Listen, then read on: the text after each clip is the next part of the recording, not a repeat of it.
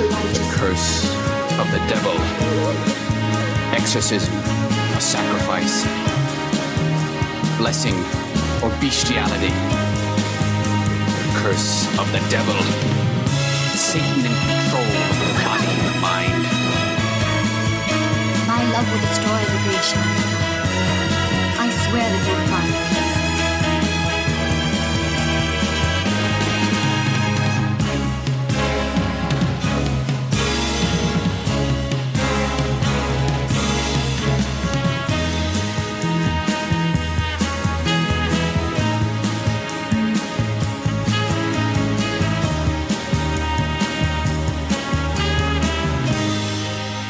Hello and welcome to the Nashi Cast. I am Rod Barnett. I am Troy Gwynn. And this is episode number 63 of the Nashi Cast, where we once again, here in 2020, are attempting to have 2020 vision. I thought you were going to say 2020 shows. Thank you for not saying that. No, I'm not going to do that. No, I can't get away from the cliche. Everybody's doing yeah, of course. the I know 2020. Yeah, it's like, no. We don't do cliches on this show. I think we can all agree at this point, it being, March and all, that 2020 is turning out to be a bit of a shit year.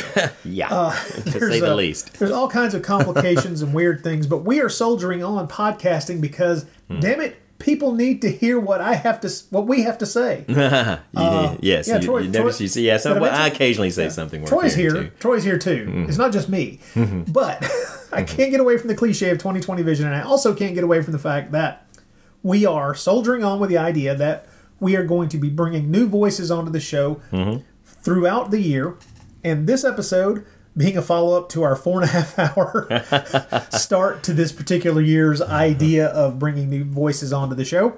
This time, it's not going to be that long a show, folks. I mean, it'll be longer than you might be comfortable with, but it won't be 4.5 hours. This time out, we've only got two brand new guests to the Nashi Cast, and I am proud of both of them.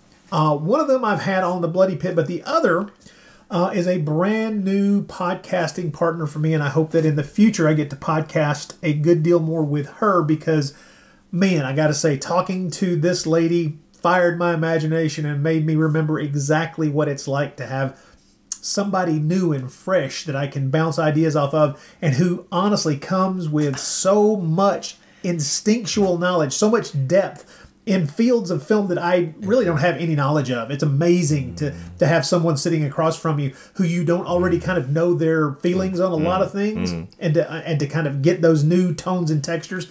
It's amazing. He's being very nice, and what he's really saying is, it's like that I'm getting stale. Is like a stale podcasting partner. No, we're past stale. We're in the molding. We are. I've described you on another recent podcast as a barnacle on the ass of podcasting. Troy. Yes, I am. But no. It's always good to have new people in the pot, and actually here very soon. Here in the next couple of months, I think we have a tentative plan for both Troy and I, instead of just me, to be actually interacting with someone new on this particular podcast. And we'll let you know that as soon as we get it shored up. But tonight... I don't even know what he's talking about, folks, so I'm just letting him roll with it. I know. Apparently, yes. The more Troy knows about things, the more he can lucky that I know, yes. I'm lucky I know what date to actually show up for the podcast. So. Troy is lucky I let him out from underneath the stairs. He's got to keep his shit in line. I can't put up with his crap. But all of us are suffering under the, most of us are probably locked down at this point. Locked down, yes. And that's difficult for all of us, and we hope that we bring a little bit of, movie-loving joy to your life, and hopefully this will be part of something that keeps you from going stir-crazy, or at least distracts you from being stir-crazy. I know that you... Remember, people, Troy has two bands. So this being a guy, you being a guy that just gigs constantly, this is definitely shut that down. It is interesting. Yes, I have nothing on the plate for. I mean, obviously I have things scheduled in months down the road, but who knows how much of it will happen. I certainly lost just about all the gigs for most of March. I had a couple that did come through, but for the most part, all the gigs in March and April have been wiped away.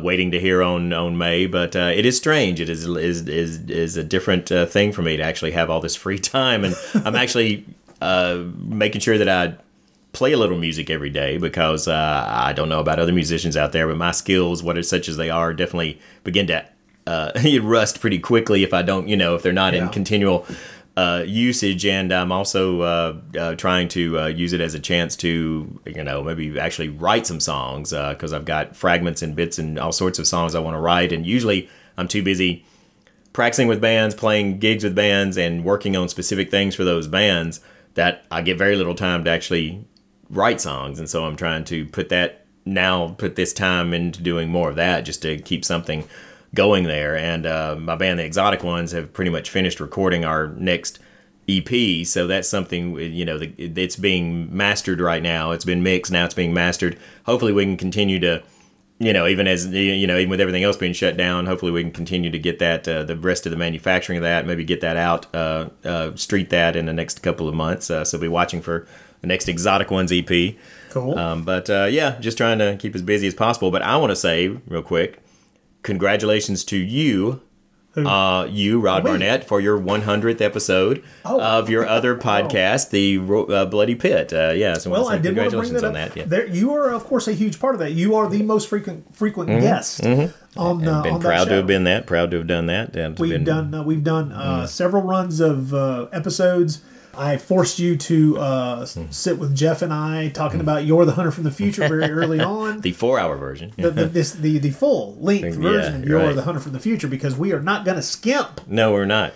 Also, the long list of Godzilla movies that we've covered and various and sundry things here and there. Now we're doing the Universal horror films of the 40s. So, yeah, you're the most frequent guest. We even covered a couple of Fulci films. We did. We covered an Argento film. We covered opera. So, yeah, man, you are definitely the second most heard voice on that particular show, as well as probably being at least 50 to 49% of this one. Who the hell knows? I mean, somebody get out the measuring stick, because God knows I will blather on. No, it's great, man. It's been, someone recently described us as you're the play-by-play and I'm the color commentator, and I thought maybe that actually fits. I told my response was that I'm okay with being the Dandy Don Meredith to Rod's Howard Cosell there. So I do feel, as we get older, that our references... I know people are out there, huh? Who? What? Yeah. You have to be our age to get these. On the 100th episode, when with John Hudson, we actually made a reference to the Squire of Gothos. Wow, my gosh, wow. Well, here's why. He mentioned Under the Dome and the Stephen King novel Under the Dome, and being disappointed with the ending, and me going, and I basically said, but yeah, how else could that novel have ended? And he goes, yeah. I said, I guess so. And I said, well, it was going to have to be the Squire of Gothos no matter what happened. And it's like, because that's what it is. I mean, that's the ending that Under the Dome has, is freaking episode 18, first season, Star Trek, 1966. I'm sorry, I know all this shit, and no one should, but I do. Yeah. And what can you say? As we get older, our references get more and more out of date. I try to inject the occasional more up-to-date thing, but I despise Pokemon, so I skipped that whole era. Yeah, I can't figure it out, and I don't want to know. So right. I don't know. I'm good with cat memes. I'm good with that. I can do that. Yeah. But other than that, I don't have a clue. So, folks, if we say something and you don't understand it, I would suggest Googling it, but we aren't worth the time. No, really not. You'll be like, wow, I really wasted my time doing that. I want that 5 minutes of my life back. So yes, don't even go there. Don't even Squire try. of Gothos might not be a bad thing to Google. No. That's worth the time, I think. It is. But most of what we talk about, Dandy Don Meredith, you don't know who that. You don't even know who that is. Yeah. You don't need to know. It won't. It will not help you. No, not at all. Well, but they could be entertained by Howard Cosell. Yeah. Howard Cosell was. That was. He was a character. Yes, to say the least.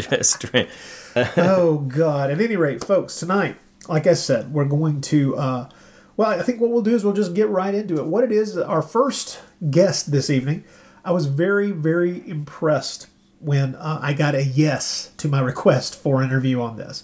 The great Kat Ellinger, a lady who I have been in awe of for quite some time. She's someone who I've been impressed by her commentary output, her writing on film, both on the BFI website and quite a few other places around the web.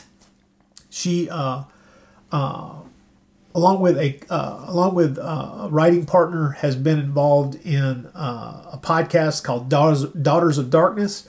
And I think you would be well served to check that podcast out whenever they get an episode out. I think that's part of the fun with that one is you never can tell. And she is, well, first of all, she's an incredibly sweet woman. She's incredibly knowledgeable. She's pretty damn funny, as I'm sure you will hear in this. And man, it's just a blast to have someone like her on. And I got to say, this is a fun interview. So I tell you what we'll do. We'll take a quick break, play a couple of promos for some other shows, and then we'll just go right into Kat's interview. Then we'll come back and let Troy, who was nowhere around when I had not this, invited. Yeah, Troy was not invited. Is not invited. As a matter of fact, I won't let Troy anywhere near any of the female guests that we have in the future because he's a dangerous man. Even over Skype, his sheer masculinity is toxic. And my Nashy Musk gets going, man. It's true. By the way, Kat has a few things to say about the Nashy masculinity. Yes, she does. So hang on a minute, a couple promos, and then we'll go right into Kat's interview. Did you ever see a film at such a young age it left you traumatized with cinematic wounds? Necrophilia.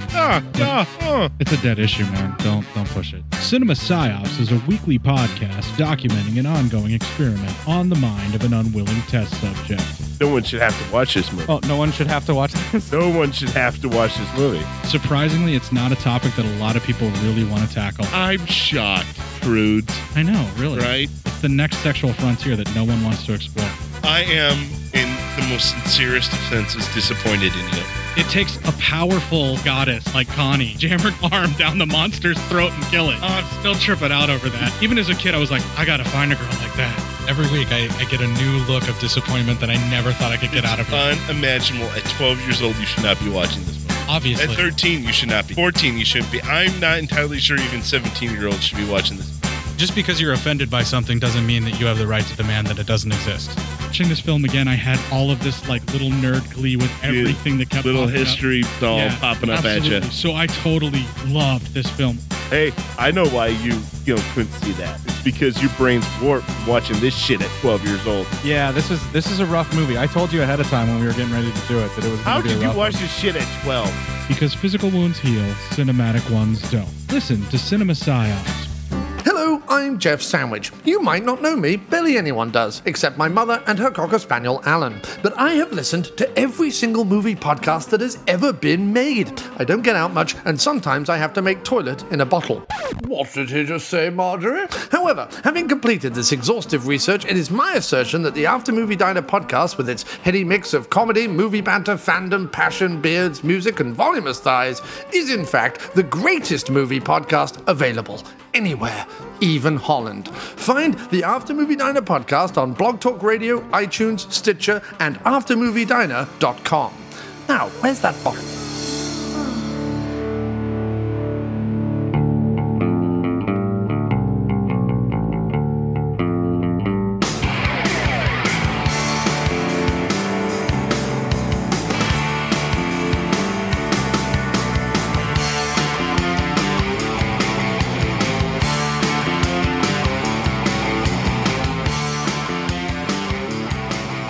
This is Rod once again, and I'm very happy to bring a new guest to the show, someone who, I'll be honest, until recently, I didn't even think that it would be a good idea to try to get on the podcast. I've been in awe of her work for so long, and as someone who I've enjoyed reading, I love her commentary work.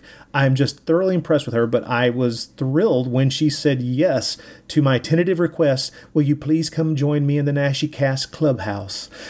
This is Kat Ellinger. Kat, how are you doing? Oh my God, I'm really embarrassed now you said all that.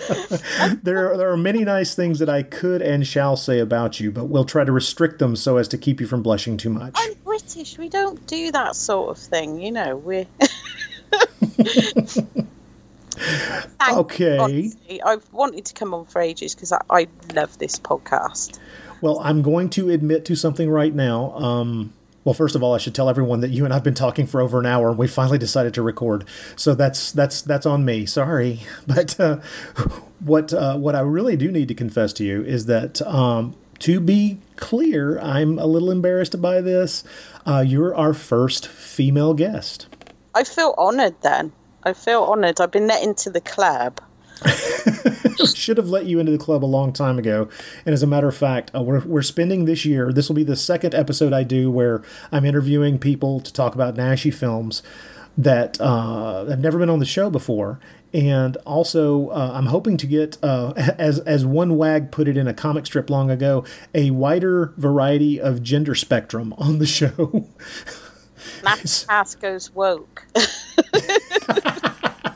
Well, as we were talking about earlier, there have been times when we've been recording even commentary tracks, and I've been a little concerned that we were coming off as creepers staring at the naked women on screen. But that's just a natural part of these exploitation films in the first place. So I don't feel too bad, but I do know that lust in audio form is probably kind of off-putting to some people.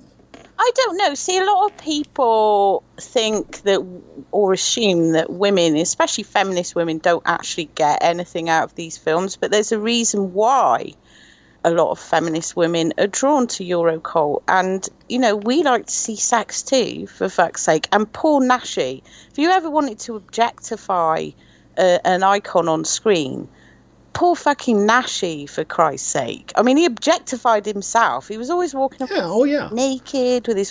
So, come on, we like to do that too. I think as long as it's done respectfully and with a good heart, then there's nothing wrong in that. And these films were made to celebrate that. They come out of Spain, one of the most oppressed, sexually repressed countries at the time, under Francoism, hugely on Catholicism, you know, so they're so transgressive when you think about the context. Jess Franco as well. They were like a massive, am I okay to swear? Oh, of course. You can fucking swear all you like. Cool. Well, they were like the biggest fuck you to Franco. I know Naschy wasn't necessarily political, but they just fight back against all that traditional shit. And I just think they're wonderful because of that. And yeah, we should celebrate that. I don't think that makes you a creeper, that you enjoy sex that's put there to be enjoyed. Yeah, I just don't want it to ever seem like that you can actually hear us, you know, masturbating while we're watching these that'd things. be going a bit too far, but exactly. Well, one of the questions that crops up. Well, we should tell people that the movie you chose to talk about was Dr. Jekyll and the Werewolf, or Dr. Jekyll and the Wolfman from 1972. I did, because it has all that transgressive sexuality. It's just a fucking riot. It was hard choosing though, when you were like, "We'll choose one," and I was like, "Oh God, just one." Well, in the future we can talk about more. Don't worry. So this isn't like, I don't really like to play favourites, but this is kind of at the top of the queue for me, just because, I don't know, because it's got all this weird shit in it. But they've all got weird shit in them though, so, you know, weirder shit. Well, it definitely is the first time this combination of classic style monsters are put together in a single film. Which is brilliant and so Naschy. Yes, exactly. We were talking earlier about the kind of transgressive nature of things. You mentioned that, and of course what my mind immediately leaps to is something that was trimmed out of the British prints of this movie and left in the American prints, which is the nude whipping scene, yes. which is without a doubt something that is a bit over the line, no matter how you look at it. But it is I think it's the transgressive nature of that is being used to get across just how nasty the Hyde character or persona actually is, and for that it's you're having to go that far to draw a distinct line between the werewolf character and the Hyde character, because one doesn't want to be a monster and is trying desperately not to be, and the other is just reveling in it.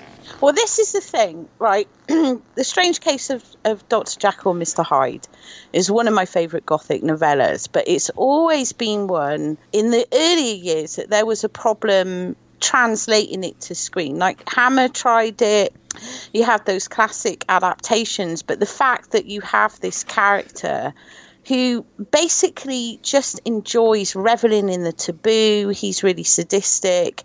I mean, a lot of it is left between the lines in the original text because of obviously when it's written. But there's so much scope there to have someone truly evil and really just loving being evil. And it's always been that thing that when it's adapted to screen classically, they always struggled with those elements. Like, how do they translate them to screen? Like, it's interesting you said about it being cut here in Britain, because I'm talking about Spain being sexually repressed. I mean, fucking hell.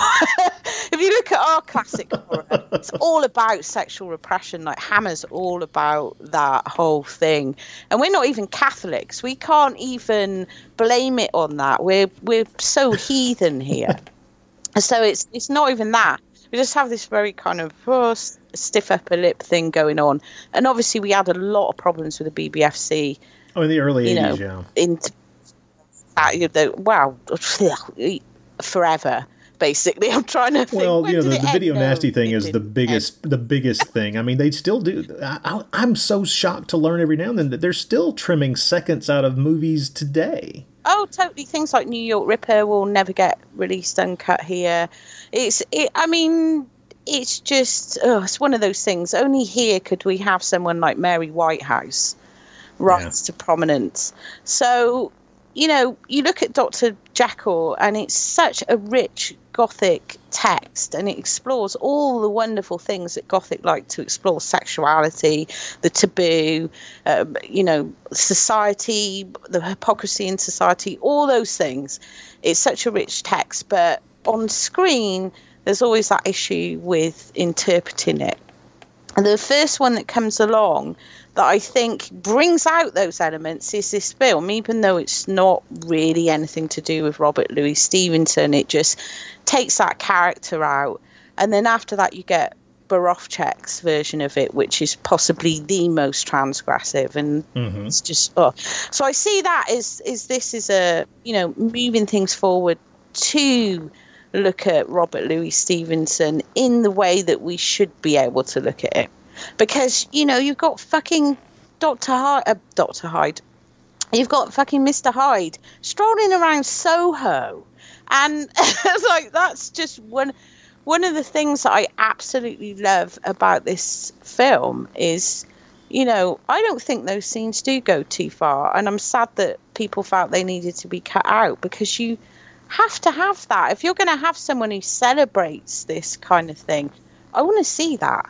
I'm sorry, but I want to see it. And I know it's Paul Naschy, and we kind of like to be on his side, and that's normally how he plays it. Valdemar's the sympathetic character. Right. So it's often difficult when we see him not being very nice, but I kind of like that. One of my favourite Naschy films is El Caminante. And come on, that's sleazy as fuck, and he is an asshole in that film. Well, of course, he plays. I mean, he's the devil on earth, and the joy of that movie is watching him be this scumbag and draw all these evil elements out of the other characters around him. There's a lot of that in this as well, because once again, Naschy, writes the best role for himself, as he always did, so he gets to play almost 3 characters in this one, depending on how you want to look at it, but at least 2. Okay, so he's the good guy cursed hero who you're rooting for to actually find a way out of this fucking lycanthropy predicament, and at the same time he becomes Hyde, and he's just this sadistic bastard, raping and murdering anything that he can get his hands on. And rewatching this movie, I'd forgotten well, first of all, I got to tell you this. my dear girlfriend, who has for more years than she needs to, actually been happy to watch Paul Naschy films because, as you stated earlier, she finds especially 70s Naschy to be rather dashing. And come on, he was the dude. Well, he was. People talk about Christopher Lee and that, but Paul Naschy, come on. He was a good-looking guy. There's no way around it. But what she keeps pointing out to me, and she really pointed it out when we were watching this film the other night, she understands why when he is the ravening, bellowing werewolf, she gets the reason why that creature is drooling. But she's going, why in the fuck is Mr. Hyde drooling when he's strangling the prostitute? She said, did he just like to drool? Is that just something that he liked to do? Quite clearly, because he's bursting with whatever. With fluids? I just think it is just so, and he's like, I love the part. I know we're jumping ahead when he's going along propositioning prostitutes and he's doing chat, and she's kind of like, he's wearing a fucking top hat and this weird costume, and this woman doesn't bat an eyelid, and this is Soho in Britain, like. Well, I would have to say, having seen more than a few movies that take place at that time and in around that area, it was more than likely that you were going to see some group of slightly well-to-do people dressing in foppish, dandyish clothing just because. No, he looks like the Babadook. He's like, doesn't he know?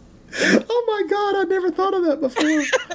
And she just totally doesn't bat an eyelid, and then goes off with him. And then I love this. So you've got Valdemar, you've got the werewolf, and you've got Mr. Hyde. But then he also then becomes Jack the Ripper at some point, and it turns into a bit of Hitchcock's Frenzy where he's doing the strangling. You're like, about layering it on, seeing Soho as it was, because Soho is just not Soho anymore, and it's totally gone. And I, as a teen in the 80s, would often venture into Soho, and it was like the forbidden paradise, and it wasn't as it was in the 70s by the 80s, but it was still, you still had the sex shows, you still had people openly selling drugs on the street, or bongs, and prostitutes. So as a teenager, that just seemed like, so exciting.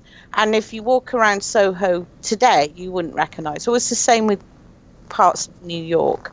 So seeing it in the film as it was is just, with the whole sleazy thing going on, I love that. I absolutely love that aspect of it. This getting the idea of the setting being a good place for a modern, Mr. Hyde is wonderful. And I kind of, when you start thinking in depth a little bit about what could have been in this movie and isn't, I mean, not that it needs more elements, God knows, but more elements. But the idea of having the Jekyll and Hyde story play out in early 1970s London, especially around the Soho area, where it would be so easy for this character to, much as in the original story, kind of blend in with those sleazier elements that were just part of society at the time. That's a fascinating idea, and I think that's been played with in certain films, but I can't remember if it's ever been overtly a Jekyll and Hyde adaptation. No, and he's like it's great that you bring this up, because he's like a libertine, basically. He's like this libertine character, which I love. And the whole old versus new thing, because I love how Naschy often uses this. I know a lot of Eurocult started to modernise Gothic just because period set films were too expensive. But out of that, you get these wonderful stories, and this is one of them, because he totally fits into that whole world. But I love how he keeps the old versus new, and he does it in La Marca del Hombre Lobo. One of my favourite scenes is that one that Sam Sherman cut out, the ball scene at the beginning with the masks. You think you're in a Hammer film to start with. You think this is just this typical period set classic horror, and then the next minute you've got like late 60s fashions and sports cars, and he brings those two worlds together. And he does that here with the whole the European village and the superstition and all that. So he has those two worlds side by side, and I really love that aspect of his films. Well, this one is very stark in that old world versus modern world kind of idea, because the movie is almost hinged in a very strange way, because outside of the little prelude scene that begins the movie that takes place ostensibly in the city, but really just in the home of a particular character and his new wife, the movie really is kind of split in half. Rural old world, rural/old world, where we meet the quote-unquote witch, who is of course not really a witch, and the werewolf character. who lives in the Black Castle and the whole nine yards. You have the rural. You even have the freaking villagers, with pitchforks and torches. It's great. It's like two entirely separate films in a way with 4 different Nashi characters. If you can, it's a real bargain in that respect. And the whole kind of, you got that guy, that deformed guy, and it's so goes back to those Hammer films where the villagers are assembling in the inn, and it's got all that going on. And then the next minute you're with Jack Taylor in some clinic, and you've got Soho, and it's so all over the place. And I'm sure that would bother some people, but this is the sort of thing I like to see in a Gothic film. Oh, I love to have elements like this combined, or even if they're not combined well, just having them rub up against each other, because it automatically makes me wonder why we're having these two elements put together for whatever reason. And is there some reason that I'm not paying attention to? And of course, the movie throws enough violence, nudity, and sleaze at you to entertain you no matter what you're looking for. Unless you're looking for something that doesn't have those elements. In that case, I'm sorry. Perhaps move on to the next movie. Don't pick this. Say what? I said don't pick this one if that bothers you, because it's as far as quote unquote tradition, because I know you have a lot of classic horror films, you just like the traditional aspects. The way that he kind of puts a finger up to that and just goes all over the place, I love it. It's really imaginative. I think it's fascinating that he doesn't. It's almost as if he felt like the story didn't have enough villainy. So my memory. Okay, I don't know if this is true of you, but it had been a few years since I'd rewatched this movie, and so rewatching it the other night, I described at one point out loud to my girlfriend. I said, well, what's terrible is that the Dr. Jekyll character that Jack Taylor's playing, he has nothing but good intentions in this whole thing, and he's it gets turned on its head because of the of his nurse, who is a spurned lover as well. And then we're watching the movie, and you have that scene where she describes to him, she says, "I've done criminal things for you." And there's just she's great. She is. Yeah, and so Myrta Miller's character is explaining, "Hey, you need to pay attention because I've done criminal things for you. All those people that we've indiscriminately killed in your experiments." And I'm just like, oh, holy shit, I didn't remember that at all. She is, because I hadn't watched it for a while as well. I'm watching it back. She really stood out for me. I didn't remember her being so sinister and it's just adding in this extra thing. She's kind of like a peripheral character, but she's also really evil. And it's just why is she like this? We don't really know this whole backstory. And then you've got Jack Taylor, who is fucking Jack Taylor could stand the most absurd situation, always with that stoic look on his face, with utter conviction that, this all totally makes sense. I love it. Anything, that was another reason I picked it, because Jack Taylor, I love Jack Taylor. And he's amazing. I wish he'd made more films with Nashi. Oh, he's so good in this as Dr. Jekyll. He's just. I love him. I love him in The Mummy's Revenge so much, because he and his wife. We've always thought of, since we first covered the movie back in the first year we were doing this podcast, we just immediately identified them as the Nick and Nora Charles of mummy movies. Oh my God, yes. They are. They're amazing. He's so good. I mean, Jack Taylor always brings his A game. So seeing him as Dr. Jekyll is just absolutely brilliant. And in his mad scheme to quash the werewolf bite. It's what were you thinking? And it's the full moon, so they have Valdemar travelling on the full moon. Is about to check. And getting trapped in an elevator. I've done this a couple of days ago, perhaps. Had it set up just so he can change and start killing people. I mean, he's great. It's almost like a hospital slasher as well in that regard. It's just throws so many different things into it. And then Dr. Jekyll, Mr. Hyde is one of the, Gothic fiction is all about dualism, and that's obviously something that Nashi was obsessed with. Yeah. Why else would he have chosen the werewolf? But Jekyll is one of the novels that is the Gothic text on dualism. This whole thing of man fighting his primal urges, and the side where man's repressed by having to fit in to a society and be polite, and he wants to escape that. I mean, it's absolutely great in that regard, in the themes of Gothic dualism. And so bringing those two things together with the Wolfman, which isn't really a Gothic literature thing, but it has those same themes, I think it's perfect. It's like synergy. It's odd and it's very absurd, but it's also a really good synergy of those two things.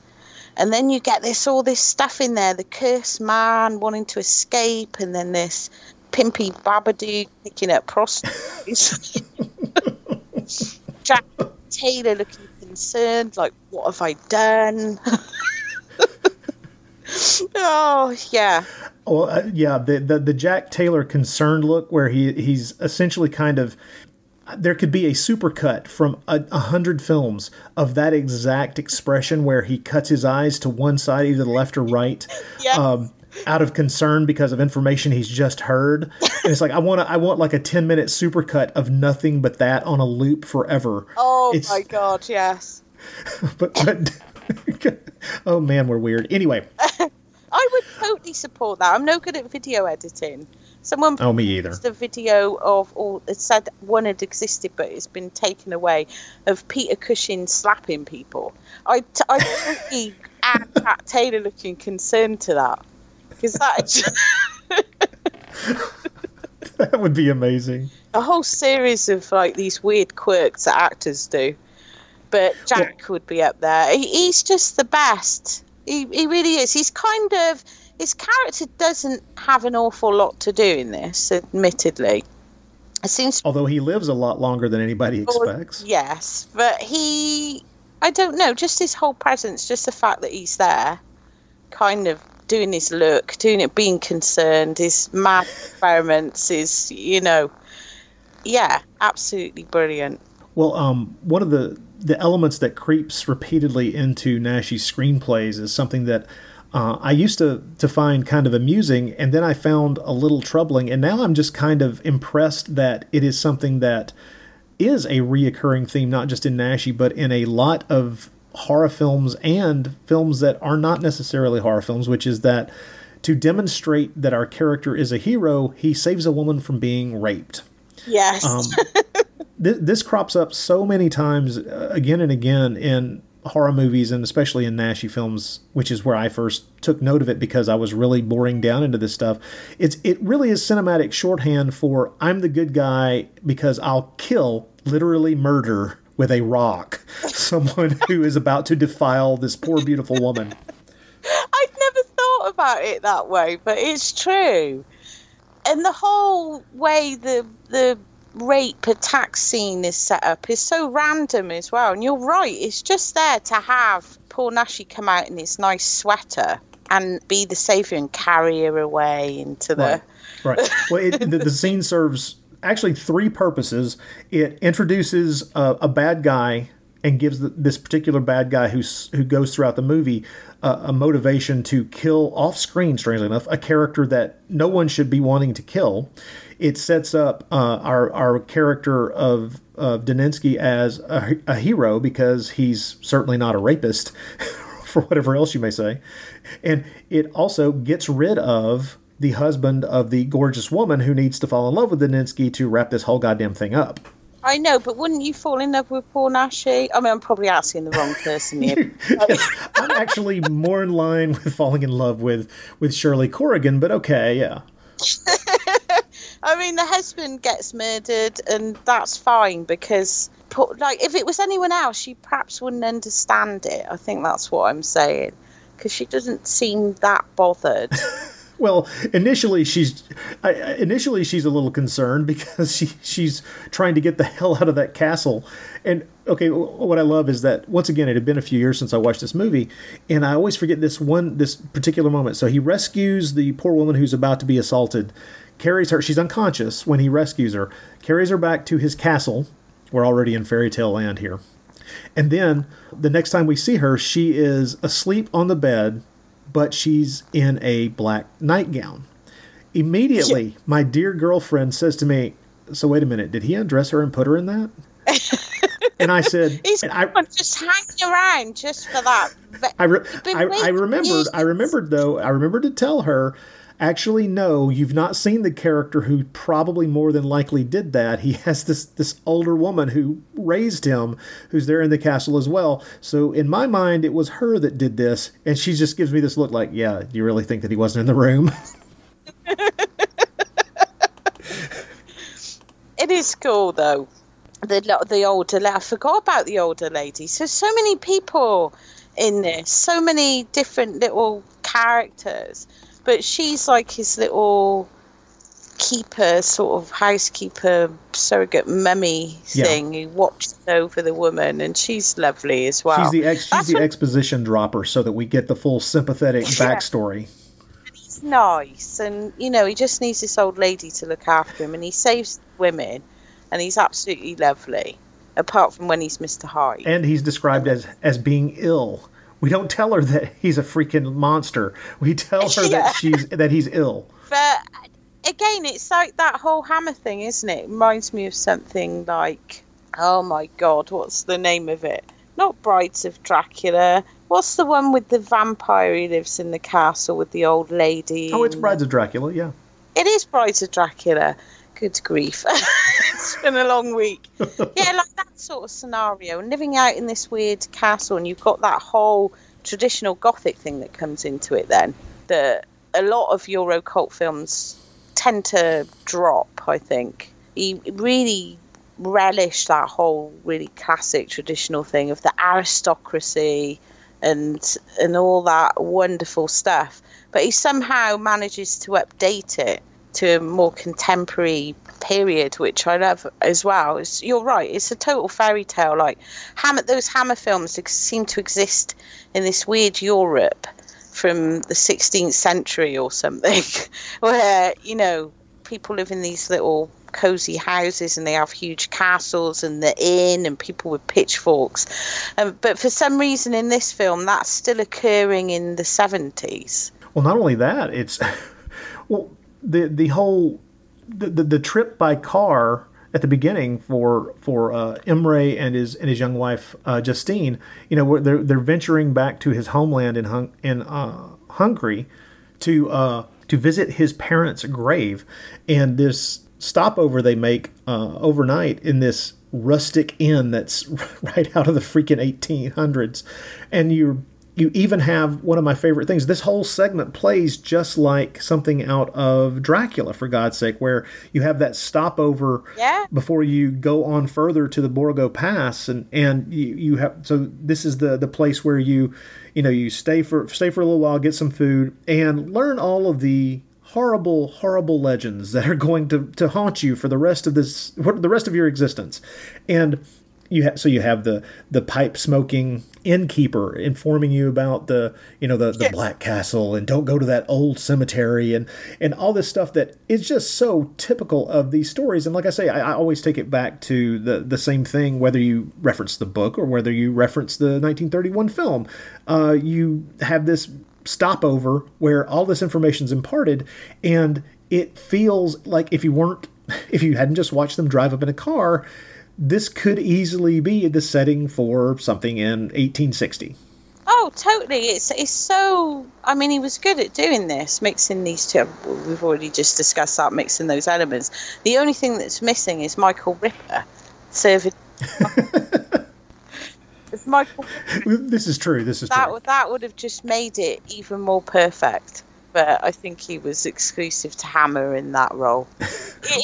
You mentioned that you expect, you expect in something that is set in the 1800s, like these very classic films. And I think Nashi's love for those and respect for those as well is wonderful. And his desire to fold those into so many different kinds of stories.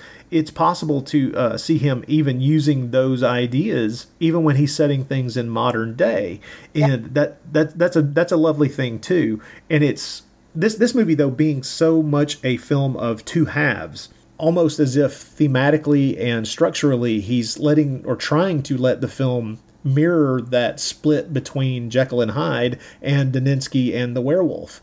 And it may be reading a little bit too much into it, but then again, once you read Naschy's autobiography and learn a little bit more about him, this was a well-read man. This was someone who knew these literary tropes because he kind of absorbed them. I think just watching his films, as someone who's a huge fan of Gothic like I am, he knew this genre. He, wasn't just emulating things, or like some of the films that were made were just more commercially focused, so they'd have their certain formula. He knew this genre inside out, and the literature and the tradition and all of it. And I think that's why he was able to play with it and take bits from here and there and think, well, this would actually work in a modern setting, and we can include this.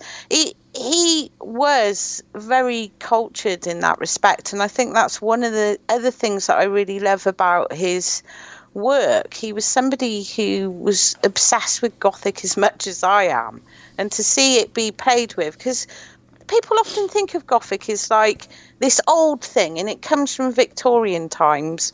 And because of films like, and this isn't a criticism, because obviously I love these films, but because of Universal and Hammer, they should be set in a certain thing, and that is tradition, and that is Gothic.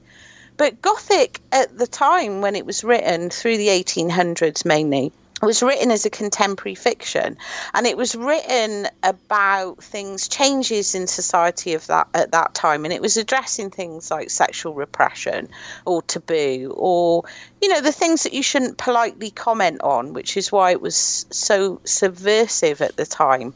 But it was, I think, through film for a long time not detached from that whole period it was actually written on, until suddenly in Europe, I think because of budgetary constraints, people suddenly started to realise, hang on a minute, these stories actually work in a modern setting as well, because we still have those same fears and anxieties, and there are still things that are taboo, and there are still universal themes in here, like the dualism, for example, and we can use those, but we can change the setting. And when that happens, you get that watershed moment as it goes into the 70s, like all hell breaks loose, and you get all these weird and wonderful Gothic films mainly made in Europe. It's one of the things I love about Eurocult, and Naschy was such a big part of that, I think. Well, it always makes me, this film in particular, always makes me think when you start talking about the dualism question, is that what he has set up here, Naschy playing with a certain idea, two sides of the same dualism idea. In other words, Daninsky is a character who has this dualistic nature forced upon him. This is a curse to him. Whereas the classic Jekyll Hyde story is of a man who sought this out. He wished for this and worked to obtain it. And so the movie is, whether it's overt in putting that idea forward, he's presenting two different people in the Naschy character and the Jack Taylor character who got to this dualism problem from different points. One by accident, as a curse, the other because they sought it out, because of their intellectual curiosity and their desire to play in that realm. And so if you just examine it thematically from that spot, there are so many stories that could spin out of that. This is just one of them, and this is one that, of course, is very much of its time, of its genre, and that folds itself perfectly into what was being produced at the time, and how else could it be? But that idea is something that I think that I'm a little frustrated that there's been little to no examination of that in future filmmakers wanting to put that. Usually they want to keep things so simple that it's just one character with a dualistic nature, not two. And this is something that I think that Naschy probably saw as a way to come at this story, but it's not a big element of it. It's just part of what he's doing. And I just think that there's so much meat on that bone that nobody's gone back to it is really kind of a sad statement about maybe people not seeing this as the way I'm seeing it, or maybe it's just so buried and not so obvious, because I'm not necessarily sure that Naschy rigorously sat down and thought about that split beyond the obvious one, the monster one. I think he was instinctively drawn to those dualism themes, though. Because it's something that he revisits time and time again, even outside of his werewolf films. People even like in his Giallo, the Blue Eyes of the Broken Doll, you have a character who's tormented. And I think he just was really instinctively drawn to people that were tormented for whatever reason. And that whole idea of man what that says about Paul Naschy, I don't know. But having to, wanting to escape, on one hand, wanting to escape that whole facade of, with the Dr. Jekyll character, wanting freedom from that and wanting to unleash that side. And then the other part of it, they're almost like two mirrors. The other part is wanting to suppress that side. And it's really complex when you start to think about it, and so in tune with the whole Gothic thing, the whole Gothic tradition thing. I think you do get a lot of classic horror people who tend to look down on the more European features and things like Naschy, because they're kind of like, well, these aren't traditional, but there's all the tradition is in that film. And yes, he does things with it that are different, but good. That's what makes it good. But there does tend to be this placing of things in boxes where these are on a lower thing. These Euro films, especially the Spanish ones, get a really hard time. And then these are up here, like Universal and Hammer. These are like, very serious films, and these are silly. And I just that really annoys me. It's a looking down their nose at these kind of films that I think it started to go away in certain circles, but it still does hang on a good bit. Yeah. Which is why I'm glad to see in recent years, and especially now we've had all the wonderful Blu-rays, and I know you've contributed to those, and more people have actually been exposed to Naschy. Because Spanish horror, just in general on home video, is really neglected. We're just starting to see it catch up now. So Mondo Macabro are doing a load of good stuff. We've had La Raz coming out. I never thought I'd see that happen. Oh, I know. Naschy, never thought we'd see Naschy on Blue. And so more audiences are being exposed to this. And I think that's wonderful, because people are starting to think, hang on a minute, these films are actually quite fun. They're really good. The stories are interesting. So I'm starting to see slowly more people come into this, and I think that's a wonderful thing, because Spanish horror in general has just been so neglected. I think when you compare it to something like Italian, for example. True, very true. And I think that luckily we didn't know 10 years ago whether or not we were talking into the wind to no one. We used to joke that it was we were doing the nichiest niche podcast in the history of time, and if anybody ever listened to it, we'd be shocked. But at the same time, the fact that we lasted long enough that it caught up with us, and we're now seeing this resurgence of interest in Naschy is wonderful, because that's what we hoped for. This stuff should be paid attention to, and we're to the point now where luckily we're even getting other one would say perhaps even more marginal Spanish horror stuff from the golden age of Spanish horror actually getting released in the United States on Blu-ray in high def, and it's really kind of a shock to see it happen. But my God, thank goodness. I mean, when I can actually point someone to The Corruption of Chris Miller and you can go buy the damn thing, I am thrilled. I never saw that one coming, and it's like, good grief. Just the wealth of stuff that's being restored now. I think we're about to enter a new golden age of Spanish horror, perhaps, where new audiences, because even like a lot of hardcore Italian horror fans tend to veer away from the Spanish stuff, outside of perhaps the more obvious ones like the Tombs of the Blind Dead and Naschy. They don't tend to go there, and I'm not quite sure why that. Maybe just because they're just so obscure, or I don't know. I think part of it may. Well, here's the thing: I don't understand it to a degree, because when I started to get into this stuff heavily in the old gray market tape trading days of the '90s, I never really differentiated between films from Spain, films from Italy, films from Germany. I was just kind of, I was a vacuum hose trying to suck it all up as quickly as I could and it was, to me, it was just Euro horror or Euro cult or Euro trash or whatever the hell you called it. I just wanted to see all of the shit. I didn't care what country it came from. It didn't matter to me. Yeah, totally same. Well, it's like the Giallo thing, isn't it? You have some people who are like, you can't have a Spanish Giallo. Well, yes, you can. Yes, precisely. I mean, come on. It's weird, and you think if you're in that niche area anyway, and you're in there identifying yourself as that weird, just embrace all of it. But you do get people who are like really purists, and it's like, well, for a start, a lot of the first actual quote unquote Giallos were Spanish Italian co-productions. So yeah, technically they're Spanish Giallos. Well, it's not only that, it's when you get down to this weird hair splitting and you point out that, Brian De Palma's Dressed to Kill is a fucking giallo. See, I totally agree. I think you have an American giallo. I did a thing on the Eyes of Laura Mars, not to go off on a mad tangent, but I talked about that as a giallo. And, you do get this weird kind of thing, and Spanish horror as a result is missed out a little bit. But I think people are slowly coming round to its charms. I think, they had lower budgets in Italy for a start, and they didn't have as big an industry.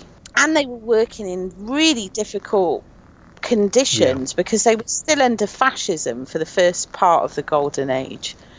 And in Spain, culturally, the fantastic film or horror film just wasn't really culturally accepted. It was very frowned upon. So, they were fighting against difficult conditions and they didn't really have the budgets. But I think Spanish horror film is earthier than Italian horror film, and it has more folklore, tends to have more folklore in it, or weird elements, and they do tend to go more on out there with layering weirdness on, which I personally really, really like in a Euro cult film. But when you look at what they were up against to make these films, I think you have to admire that, because Italy, even though they still had a lot of problems with censorship, they were they were 2 decades past fascism. So, they were in an age by the 70s where they were able to do a lot more things, whereas in Spain they were fighting against, the whole state, basically, to get these films made. They were not critically acclaimed, they were not really celebrated, and they were just having to fight this thing constantly. And if you look at that, someone like Nashi, who went on and on and on and on in that, just carrying on, I think it's beautiful to actually see him get the acclaim that he really deserved, because having to work against that must have been exhausting. I think part of what some of the larger fans of Eurotrash or Eurocult cinema, I think what they see in a lot of the Spanish stuff can be traced back to Paul Naschy in a way, because Naschy, because of the constraints that he was under making movies in Spain, and because of his influences, the things that he wanted to see on screen, he was primarily making monster movies. And there's a feeling within a large subset of Eurocult fans that feel that anything, once you get past the mid-60s, anything that looks back to Hammer or Universal or any of those kind of monster tropes is something that is automatically off-putting to them. It's kind of something they almost look at as silly, and therefore something I don't want to indulge in, because what I'm here for are the visceral, kind of R-rated thrills, the things that are taboo that get thrown up on screen. And it's as if they want to stay away from that stuff. And it's like, well, this movie, Dr. Jekyll and the Wolfman or the Werewolf, I can tell you, it's got so much taboo stuff in it that if they get past the monster thing, they would have discovered just how sleazy these damn things are. Yes, and wonderfully sleazy. And when you take the whole cultural context into account, this is really kicking back at what the whole of Francoist Spain stood for with Catholicism, and it was very anti-sex. I mean, people like Jess Franco and Jose Larraz couldn't even work there and make their films because they were just too transgressive. So I think, you're right. If it wasn't for Paul Naschy, I mean, he almost like on his own made an entire industry.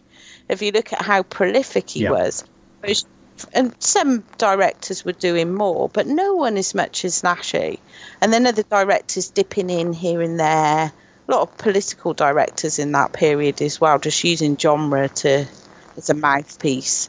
But they were doing that with spaghetti westerns as well. I mean, that if you want to do that, you can do it. But for him, he just carried on prolifically under all that strain, and I just think it's just so remarkable. People often they look at sort of low budget European films and they remove the context, and I don't think you can remove the context. Whether the film is political or not is by the by. You have to look at why he had such low budgets for a start, because of what he was up against. So I don't think you can separate the two, and I know people like to do that and say, well, we don't really need to know that, but you really get to appreciate who he was and how dedicated he was to this, because he truly loved it. He wasn't in this horror thing because he thought it made a quick return or it was good commercially, because it fucking wasn't. Not in Spain. And, he wasn't driven by that. He was driven by his own vision, which makes him stand out, I think, completely in that whole fold. And I don't think you should ever separate those things, because it really when you look at, my ex-mother-in-law lived through Francoism, and this was a time where women couldn't even go and get a cup of coffee on their own and couldn't have a bank account, and people were always suspicious of their neighbours because somebody would disappear and they wouldn't see them again, and it was like a really, really difficult time. I know for Naschy, the monsters and everything, that was like an escape from that really repressive, oppressive environment. He found an escapism through that, which is a beautiful thing. Well, the thing for me has been, the more I've learned about the context in which these films were made, it allows me to enjoy them that much more, because I see within them some things that probably were consciously placed there in his storytelling, and some things that probably weren't, just because Naschy lived his entire adult life until he was making films for a living under that fascist rule. Yeah. And so there's no way that doesn't taint your outlook on life and your way of one, as you were saying, finding escapism, telling stories, relating to everyone around you. It infects everything, whatever it is. If you live under that kind of repression and repressive nature of a government that can be at your door at any time, that strange paranoia that can creep in, all of these things start to become these films start to become more interesting the more you learn about this stuff, or at least the more I learn about this stuff. I know that there are people who don't care about the context. They don't care what it grew out of because they're just there for the thrills, and that's fine. That's one way to see these movies, and that's one way to thoroughly and completely enjoy them. But it's always fascinating to me to learn a little bit more, especially about Naschy, who so clearly, let's put it this way. You mentioned El Comandante earlier. In other words, by the late 70s, by the time Franco was dead and those restrictions had come off, his creativity burst through in a whole new, different way. And he was making, he made from The Frenchman's Garden, The Transsexual, El Comandante, those movies he made up until about 1980. It is one of those things where you're just like, this is what this man could have been doing without those, those breaks on him. I know that whole outpouring just after Franco's death as well, when we go into the transition period, and they had the S certificate and the sex cinemas, and Spain suddenly woke up. I just love that whole period, because you can just feel the excitement of the change and the freedom in the films. And again, you just can't. I don't think you should separate those things, because it doesn't give you a chance to appreciate how difficult it was. And he wasn't making political statements. He's one of the few Spanish genre directors that didn't seem that politically motivated. But he did, you're right, he grew up in that climate, and that climate was all-encompassing. It affected everyone. It was like period where fear just was, even in the 70s when Franco's getting a bit older and a bit softer and they're loosening up a bit, the scars of that, what's come before are there. And it affects all that film, I think, all that period of Spanish horror film. You can see it in there. It was like Jose Larraz said when he did Vampires. He generally didn't like supernatural creatures because he'd seen real horror. Yeah. Like his neighbours disappearing in the night and just the civil war and people fighting on the street. Like, he'd seen that. And so he developed, even though he worked predominantly in Britain, he developed a very Spanish style of horror there. And couldn't actually work in Spain. But then, he did one film in Spain in that period and came back afterwards in that late 70s period to do sex films. So it was great. I think Paul Naschy often gets shoved out of that, though, because he wasn't a statement filmmaker. His films were more, like you said, they were more like fairy tales, more like dreams, and they were more about escapism, but they were still... his whole obsession with dualism, that has to have something to do with the environment and just, the sort of things that people were thinking about at that time. Especially once you get into the early 70s when there is some loosening up. The country has started to, since the early 60s, has started to let tourists in because they desperately needed the income. And they're having to loosen things up a bit. And so... This dichotomy between the old world and the new world, I always think of as a really good reflection of Spain representing the old world and the modern world starting to creep in, and those two things clashing so violently. A Candle for the Devil being one of the most perfect non-symbolic examples of that, where it's just in your face. You'd have to be blind to not see it. I love that film. Yeah. I absolutely love that film. But you're right, it is. It's... when Spain opened up its borders and tried to reinvent itself as this cosmopolitan holiday destination, which was really popular with British people in the 70s.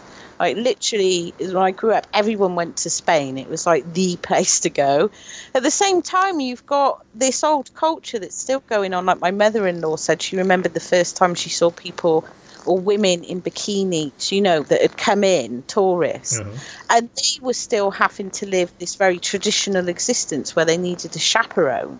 And, it was just so alien to them and confusing as well, because it was almost like two different worlds existed in that place, one for the tourists and then one for the people that actually lived there.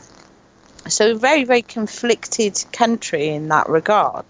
Well, you picked this film, and I'm immensely grateful to you, because there's when I started asking people to come on to talk about just one of the Daninsky films, I wasn't sure how many people would pounce on the same movie, and luckily I haven't had too much of that. And this is one that, because it's not as easy to see as some of the others, especially now that several of them have come out on Blu-ray. You stated at the beginning you consider this. I'm guessing you consider this your favorite of the Daninsky films. I wouldn't say it's my favorite. I have a few. I really like the Yeti one. Really like. I'm just going to list them all now. So. I really like Frankenstein's Bloody Terror because of the S&M aspects. I think that's a gorgeous film. I really, really like the Werewolf Woman as well. So I almost chose that, but I thought I always talk about vampires. So I'll do something a bit different. I don't know. It would be really hard for me to just pick one.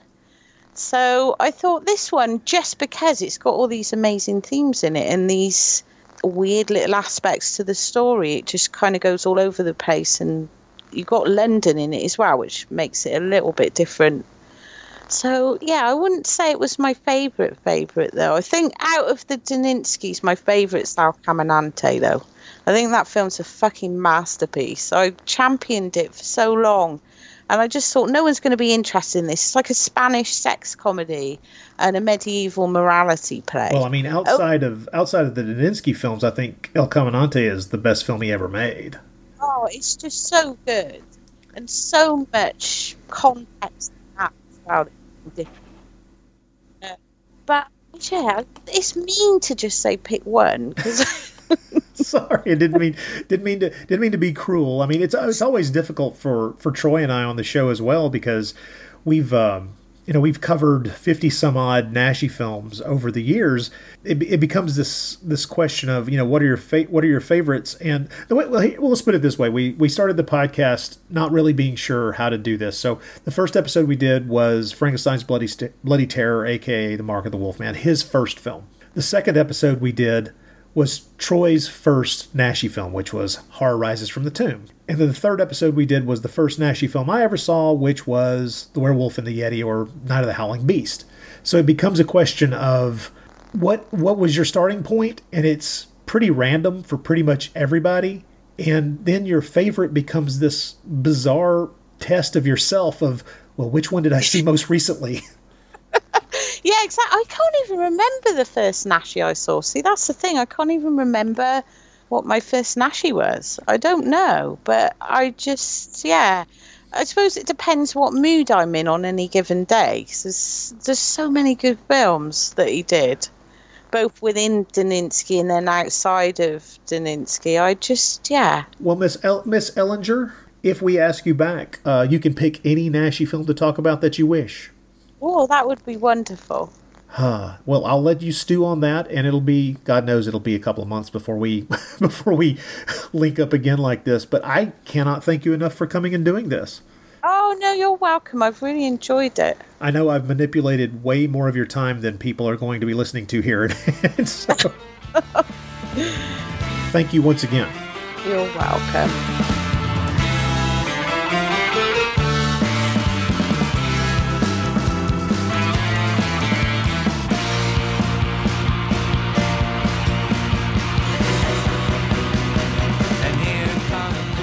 Well, there you go. How do you like that? Good job, Kat. Thank you so much for joining us. That's awesome. And great choice of film, too. I was really excited when I heard she chose Dr. Jekyll and the Wolfman. I mean, it's right up there with the top, I think, of the El Hombre Lobo films there. If not the best, maybe, but it's definitely right up there at the top. It's just so entertaining and yeah, so many strange and wonderful ideas going on there in that film. Well, just the combination of those two characters, a werewolf and Dr. Jekyll, that alone is something that, as we said at the time we covered the film freaking years ago, it's like, who never thought of that? How did this never happen? Well, one thing I thought about and listening to your talk with Kat, and it occurred to me that maybe one of the reasons that was never an idea that popped in anybody's head is they might have had the feeling that the two creatures were almost too similar, like there wasn't enough of a contrast because in a sense you both are dealing with the bestial side of man, and obviously in a lot of the cinematic interpretations of Mr. Hyde very often is to kind of make him just basically a wolfman, in a sense. Not all some actors have opted to, and some performances have opted to go with very little makeup and make it all much more suggested, but I think the classic Mr. Hyde, that most people think of is, like the Hollywood Mr. Hydes, tend to be rather hairy, and rather Wolfman looking with the fangs and all that stuff. Which doesn't fit with what was on Robert Louis Stevenson's page. Yeah. So, but I think what Naschy does great is Naschy actually did find the contrast between the characters because really they aren't the same thing in a lot of ways. I mean, I think the main contrast to him was I think he saw the werewolf as a much more sympathetic character necessarily than Mr. Hyde and Jekyll. Now, the story of Jekyll is definitely a tragic one, but he is ultimately kind of a victim of his own hubris rather than necessarily being cursed like your typical werewolf character is. And I think that here Naschy really used not only the contrast in the monster types or the character types, but also in his own two acting styles that we've talked about Naschy before about how great he is with his eyes, how much expressive he is, that he can manage to be both come off as incredibly menacing and evil and deranged, and also incredibly sympathetic and sad. And he used both of those to make that contrast between these two characters here, to really show that difference. And I think the fact that he did that and also didn't go the route of making it ultimately ending in a confrontation between the two monsters, this whole bizarre thing about them sort of inhabiting the same body, which is just brilliant. Which would make it incredibly difficult. Oh, yeah. It'd be kind of like the Dr. Jekyll and Sister Hyde problem. Where, right. How do you have the confrontation between the two personalities that are inhabiting the same body? Yeah. the thing with the whole both the Jekyll Hyde story and the typical werewolf story is at the core, when you peel all the layers of the onion back, it's another variation on the whole idea of the duality of man, the whole good versus evil aspect of every human being, and that personality problem that everyone has to develop and work through themselves, which is, how do everyone views themselves as the hero of their own story, but from the outside, how are you viewed by the rest of the world? And Jekyll and Hyde is that very that very straight telling of a split. Now, yeah, of course, that split is brought on because this man is seeking knowledge that's probably, that's once again far outside the ken of mortal man, and certainly in the realm of the gods, and however you want to phrase it. But the thing with the Wolfman is it once again is that same thing. You're playing with the duality of man, and it is the difference being that it's a curse. It's not something someone seeks out. Although there are werewolf stories, mostly on the printed page and not so much in the movie, where you're seeing someone who actually seeks lycanthropy as something that they want. They try to become a were creature. They try to become a lycanthrope. That is not it's not the standard, though. It's once again a question of that push and pull between the two sides of human nature, the desire for what you want versus doing the right thing in some instances. And I think it's interesting that there have been versions of the Frankenstein story that also put that duality in the characters of the doctor and the creature that he creates. So it's kind of a variation on the Jekyll Hyde story, where that interpretation of the Frankenstein story being it's certainly not every version of the Frankenstein story, but it's the breakdown of, once again, a hubristic person seeking to do something that he should not be involved in. It's almost always a morality play on someone stretching past the fields in which they are allowed or should be allowed to play, and by trying to be a god, actually creating something that is almost indispensably evil, something that's so horrible, something that's so terrible that it can't be reined in, and therefore inevitably turns on the creator. And of course, that's the Jekyll Hyde story, is that the Hyde persona becomes desirous of there being no other side, wanting to be the main personality.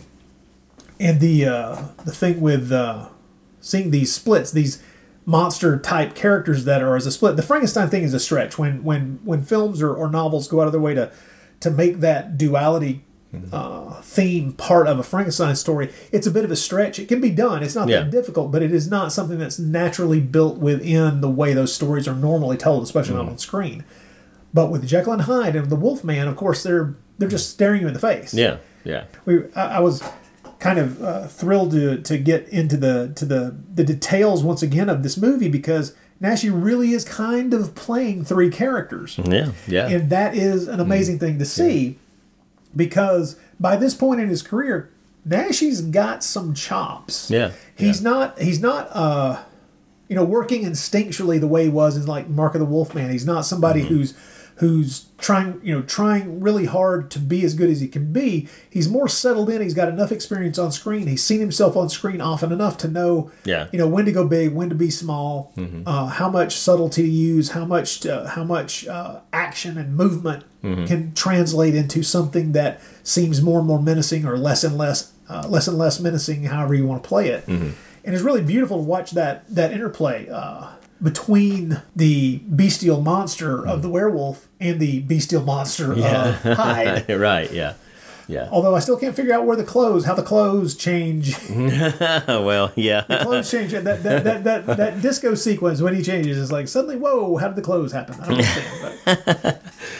Oh man! Well, speaking of the clothes, of course, as we know, I'm glad you guys touched on the great Mr. Hyde outfits, and then this is always like what she had to say. She's about the cape, the half cape. It's pretty true, and I've got to say, Kat, man. It is good. It is always good to get that reinforcement. I've had more than a few women tell me this, but it's something that you and I almost never really think that much about, because we're heterosexual males. But as she pointed out, no, Naschy had it going on. He could sport the threads, man. I mean, he was He was a handsome guy, and it's something I think both of us tend to lose track of because he, in a lot of ways, I hate to put it this way, but I've always kind of grouped Naschy in with, shall we say, other werewolf portrayers, and especially kind of wondered, well, are women really going to fall for this guy? I mean, yeah, okay, Naschy wrote the script, so women are going to fall for him, but, you know... Yeah, physically, is he? And then, you know, to talk to several different women over the years, and they all say, "Well, yeah, he was a good-looking dude." Yeah, and that's, you know, it's good to have that reinforced. I especially think when he throws on the you know, facial hair and everything. You know, he's quite dashing. You know, when he's got got that look going on. So, but yeah, I mean, he's, you know, he pulls off a you know, cape and top hat better than I do. You know, so I was just gonna, you know, so I don't know. Do you have a cape? You I don't have the cape. I've got the top hat. Yeah, but yeah, of course, my thought was, you know, every time I see him is that people just think it was Screaming Lord Sutch, you know, walking for another old reference there, and all that's that one's worth looking up, folks. Screaming Lord Sutch. Yeah. YouTube search that one. Yeah. You'll have some fun. Oh my goodness. Yeah, it's great to have her on there. You know, she said she chose this film. One of the reasons she chose this was because of the sexual transgressiveness of it, and I think it's really good to hear female perspectives on that, and for her, you know, as she mentioned, female horror fans are drawn a lot to Euro horror. It's good because people do get that impression that it's just that the whole Euro horror fandom is just made up of fanboys in their mama's basement, you know, and what, you know, and you know, and it's I think it speaks a lot for European horror that it attracts female fans, because I think they do, you know, like everybody, they respond to the transgressiveness of it, you know, and the different takes that it does on sexuality. And I very much like hearing the opinions, especially on these films that are, shall we say, transgressive. It is sexually transgressive in a lot of ways, but also just on any of these Euro horror films from the 60s through the 80s. I love getting the female perspective on it because I hate to say it, but it is completely alien to my way of thinking in a lot of ways. A lot of there's the Venn diagram of the way women think about these movies and the way men think about these movies. I think there's an overlap. There's a lot of overlap there because of course we're all reacting to the same film and the same stories and the same characters. We're all looking at that, but it's those differences. It's that whatever that percentage difference between how we view them and how we come at these stories and characters. That's the stuff that I can't wait to dig more into that in the coming years and to try to get more and more women's perspectives on these films, because I want to get Kat on to talk about, you know, another Daninsky film, maybe Horror Rises from the Tomb or something like that, because getting these different perspectives, once again, we've talked about this for years, man. I want to hear what other people think about these because they'll have a perspective, they'll have an idea, they will see a connection that I have never considered, and that fires my imagination. It makes me so happy because the more ideas that are out there about these things, the more there is to think about these movies, the more ways into it. It opens up these things. These movies have always kind of been like a flower. Every time I see them, I see something different. And to have someone else come in with a completely different perspective who loves it. I mean, Kat clearly loves these movies. Yeah. And her perspective is so different from mine, not just because she's British, but because she's a woman and because she's coming at it from a different background in films that she's seen, the films that she grew up with, and the media that she grew up reading and looking at all her life. And so this is the kind of thing that I love it. It's the same reason why you and I have always bounced off each other well, because, we have a different perspective. We grew up... Basically, I mean, come on, we grew up in Tennessee. Right, yeah, you're right, sure. Our experiences growing up weren't that different, but the differences do give us different perspectives. When we saw the movies, at what age, how we came to them, what we thought of them at the time, the things that we were watching and reading and listening to at the times that we first encountered these things. And these different perspectives are great. And like I said, nobody else thought to pick that particular movie to talk about initially. Yeah. I'm so glad she did, just as you said, because there's so much. I seriously think I could do three-hour podcasts with different people about that one film, because there is so much there. I could spend like a good 45 minutes just picking apart the opening scene that sets the movie up with Jack Taylor at that party. Yeah. Because there's just so many things going on in that scene with the animal heads on the walls and all the different ideas that are kind of floating around there weirdly. Not to mention the actor in it who I don't know if you noticed, but the actor in it is the guy who played the butler. Oh yeah, right. In I know exactly what you're talking about. Yeah. Los Pasajeros. Yeah. Los Pasajeros. Yeah. Mm-hmm. The weird little film we covered last year. That actor who apparently was just really well. Anyway, that's what I'm talking about. Is where there's so much to talk about within the scope of this film. But well, it's you mentioned Jack Taylor, of course. It's just how great he's only Jack Taylor can deliver, like can lay out his plan to cure the Wolfman, and it almost sounds it almost sounds like it could work, Jack, because of your way of delivering it. He delivers the line. It's just then you step back and you're like, no, this is an insane plan. Yeah. If at any point you pause the film and give any thought whatsoever to it's like whoa. I don't think that could happen. And yet, if he hadn't got stabbed in the back by an evil woman, he might have been able to pull it off.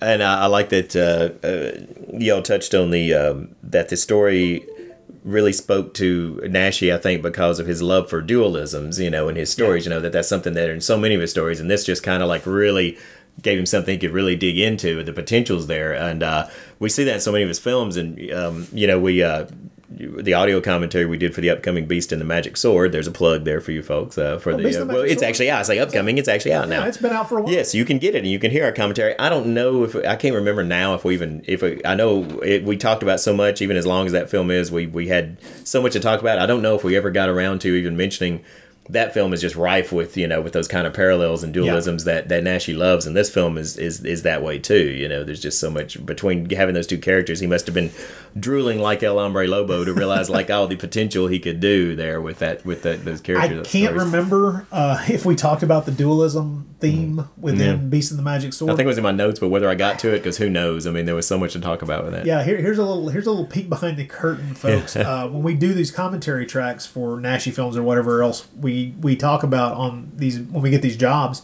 there are a lot of things that get left on the cutting room floor. Yeah, absolutely. Now, granted, the length of Beast and the Magic Sword meant that very little got left out because we had a whole lot of time to cover. But there are still things that got left out just because there's not enough space. We can keep talking. We probably, and we kind of joke at the time, almost every time we do one of these commentary tracks, is that we probably could do another full commentary track and just keep digging into this stuff. Yeah. But, nobody's going to do that. That's sheer madness. But you're right. There are times when we thought, like, man, I could have used a whole nother track for that one. Yeah, especially some of these 80-minute films that we do. Oh, yeah, definitely. But you and Kat mentioned one of the great parallels in the film, because it mentioned how Naschy deals with rape in most of his films, that he uses it as a way to offset the villains from the noble character nature of Valdemar Daninsky. Yeah. He very often saves women from these kind of attacks, and he does in this film.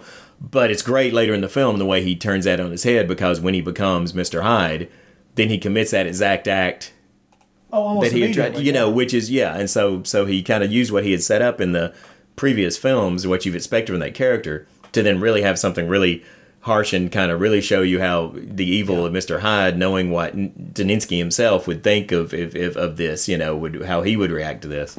It's such a weird thing, though, to use, to just so casually, it almost feels casually, to use rape so willingly within the structure of these stories. And I know that it ups the ante, and of course it's a really cheap way to get nudity on screen. Sure, of course. I mean, there's always going to be that exploitative side of it there. But yes, if you believe Naschy's films, every wandering villager is a rapist, waiting for his opportunity. Exactly. Yeah. I mean, that's another thing too. Is again the way Naschy portrays the villagers in these films are always they're either thieves, completely superstitious mobs waiting to happen, or rapists. Yeah, this is true. The Fury of the Wolfman, a strange and mysterious story packed with intrigue and horror. What was the terrible secret that haunted Waldemar Daninsky and that threw him into a world of violence and terror?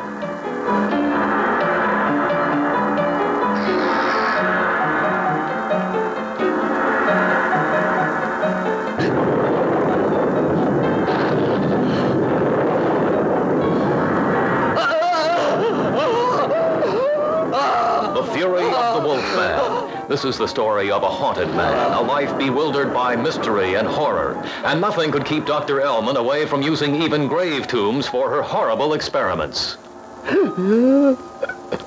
Don't worry. His mind is dominated.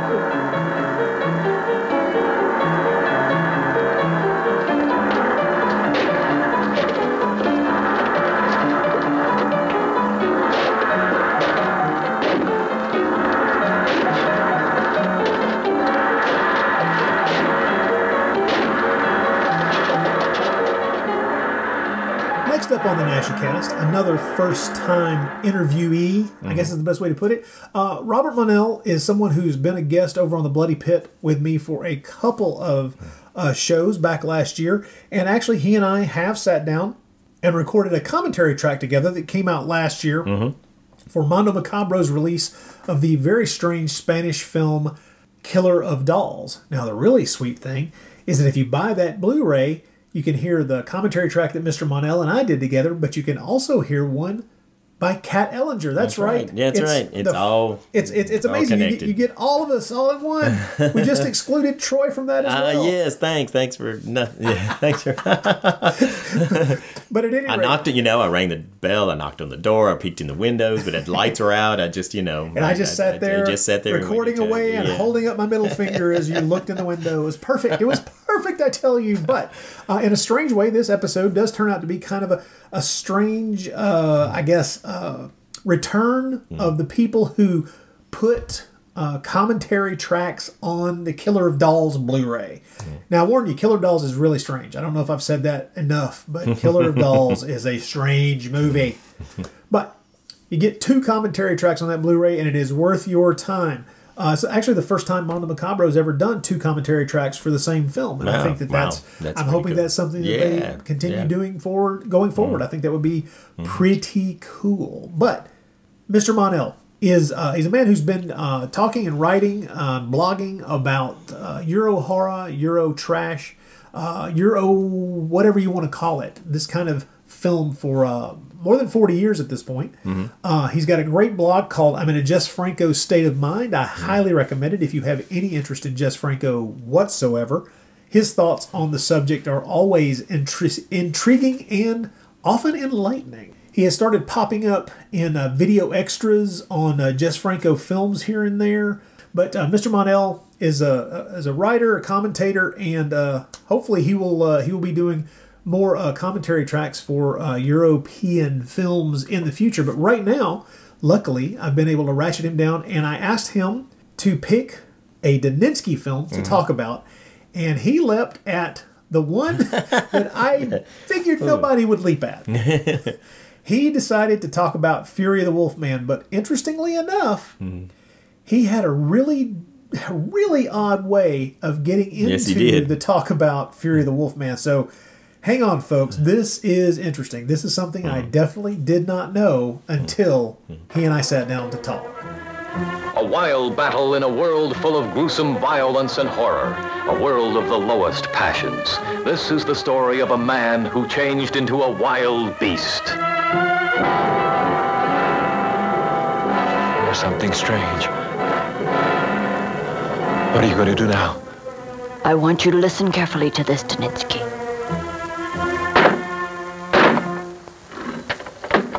This is the drama of a normal human being, a professor of psychology who got involved into mystery and crime, who was wanted by the police, who could not help changing into a furious animal. Only love could make an end to his torture. Don't miss The Fury of the Wolfman. Action, violence, horror, filmed with more realism than you can imagine. The Fury of the Wolfman, a Max Spur film production.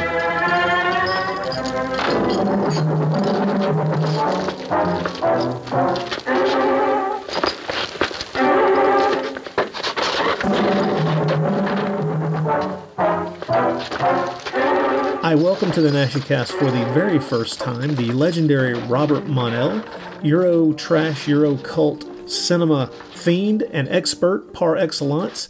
I've talked with him over on the Bloody Pit several times, but I've never had him on the NashyCast, and I'm very excited because he has decided to pick, the weirder of the 70s Daninsky films, Fury of the Wolfman, to talk about. But before that, you were telling me something else, some review that you found somewhere? Yes. Hi, Rod, and thanks again for having me on today. Now, what I did, first of all, I rewatched Fury last night, and I've seen it many, many times. I think it was the first Naschy werewolf film I saw. I think the first Naschy film I saw was Horror Rises from the Tomb on that old Charter VHS. I picked that up in the late 80s and saw that and was pretty impressed. And then I finally saw the Fury of the Wolfman. I can't remember where I first saw it. It was the first werewolf film of his.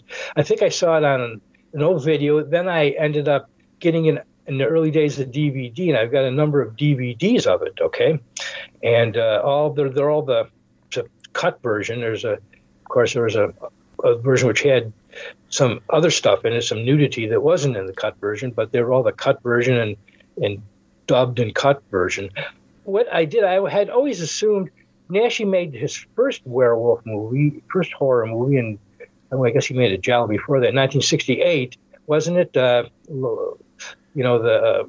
Mark of the Wolf. Frankenstein's Bloody Terror, it was called here in the U.S. It didn't show here, I don't think, until 1971. Sam Sherman, I believe, played it in Los Angeles. And there's a lot of history here, okay, because Naschy got a late start in America. And then he made several other werewolf films. Supposedly, the second one was Assignment Terror, which was had just come out on a really nice Blu-ray of that, and which really upgraded my opinion of the film.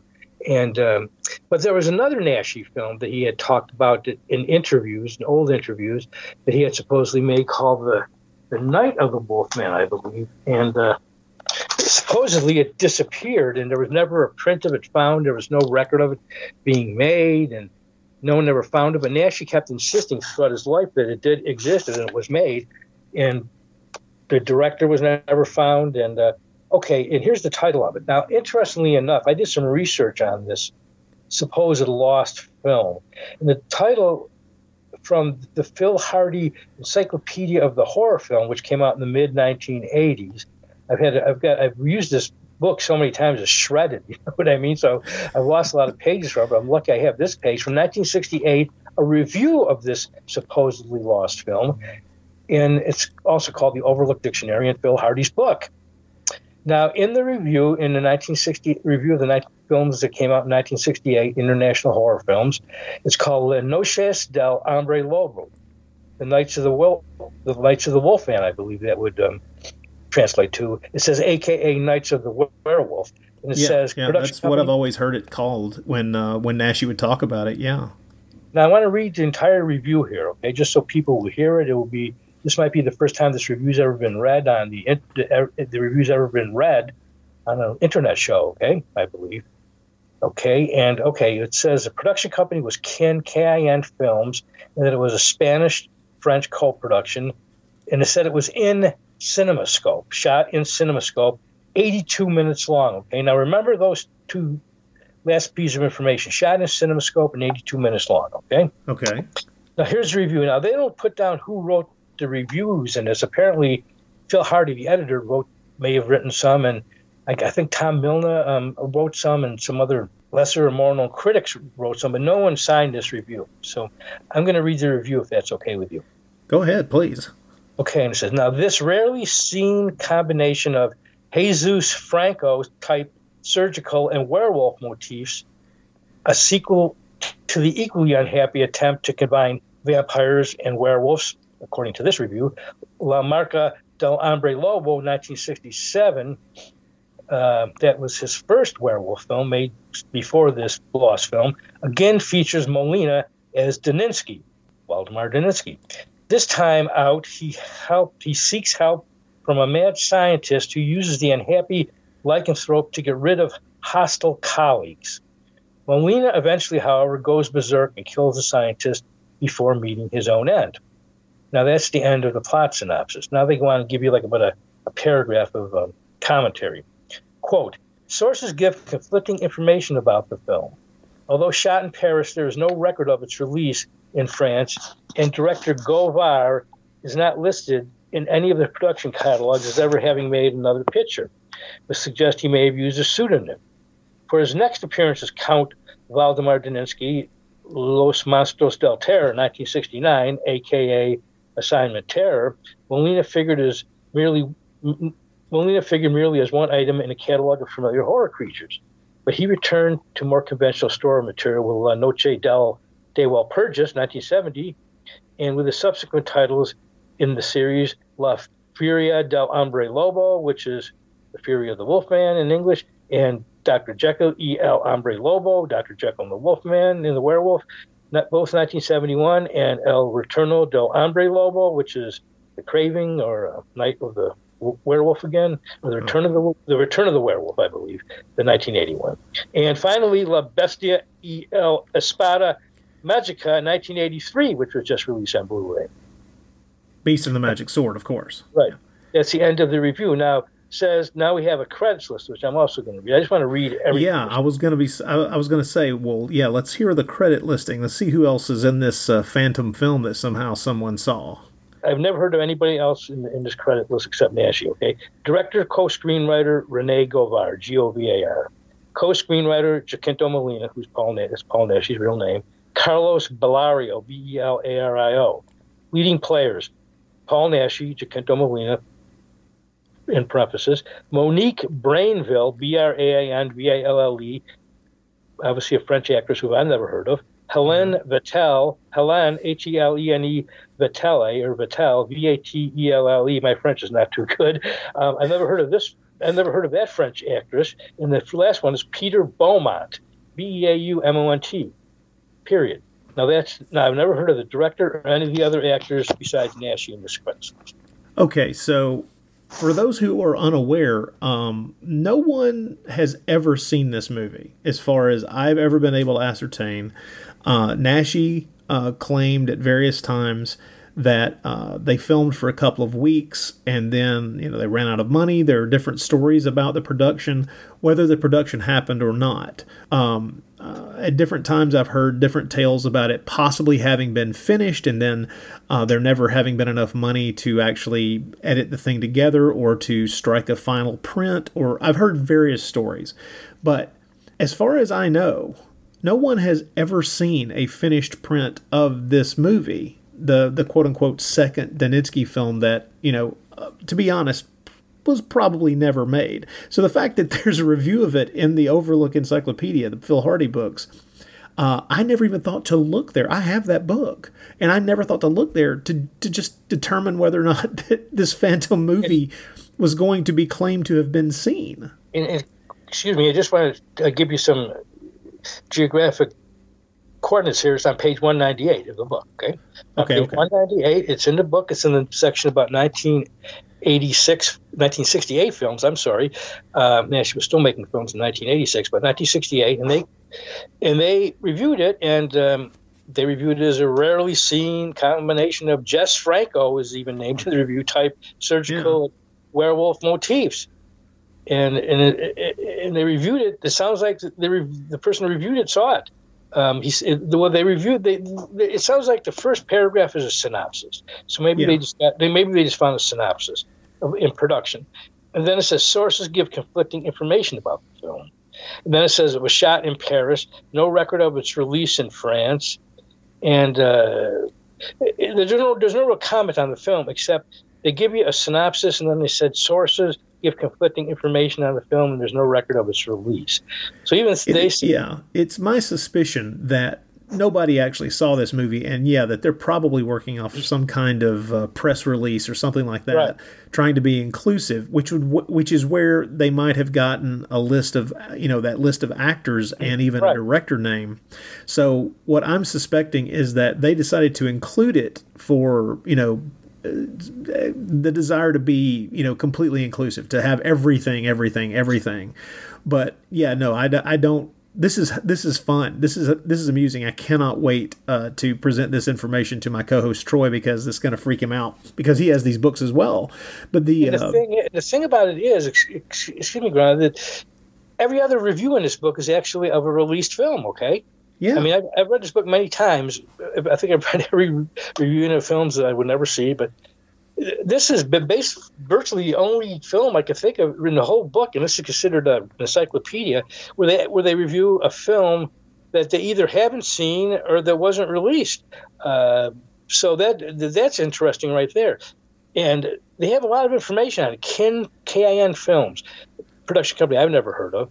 So, yes, I agree with you that apparently it wasn't released, and they worked from a synopsis, maybe a press synopsis saying this is coming out, and here's the cast, and it was shot in Paris, and blah, blah, blah, and they're just reporting on the press release, which they don't do for any other film in the book, I don't think. I mean, at least I haven't seen any. So that's really unusual, I think.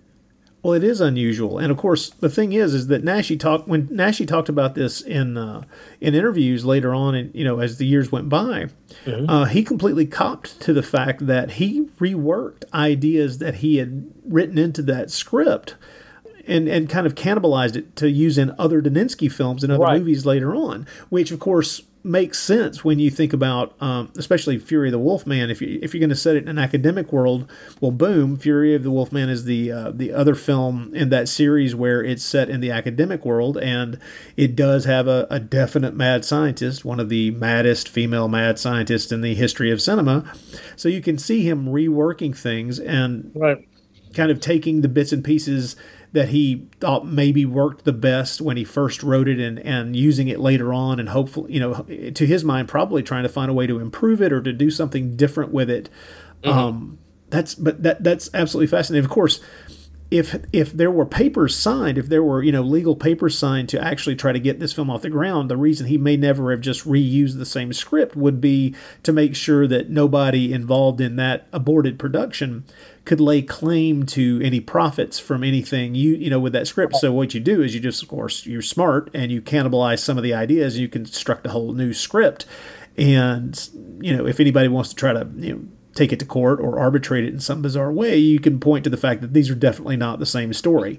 But Jacinto Molina was very smart in reusing these kind of things. I mean, it wasn't until I rewatched Fury of the Wolfman just the other night that I remembered that this was the first film to put that whole idea of a Yeti into a Daninsky film, which he would, of course, then use again later on in Night of the Howling Beast, aka The Werewolf and the Yeti. And then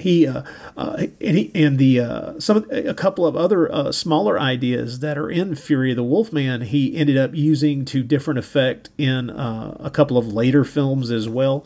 And it's just one of those things where you can see him, not to the extent that Jess Franco would, use and reuse the same story ideas or the same concepts or plots, as if he were attempting to kind of find a way to refine something down to some, granular, perfect gem, but more along the lines of taking pieces that are part of the kinds of stories that he loves so much and rearranging them or adding detail or stretching something in a different direction, because a lot of these ideas always return to some of the same tropes. If Fury of the Wolfman was the first of the Daninsky films that you saw, did you originally see it on television, or did you see it in a theater? Well, going back to this for 1 minute, there's a few more points I need to make about this La Noches project. We'll call it a project, okay?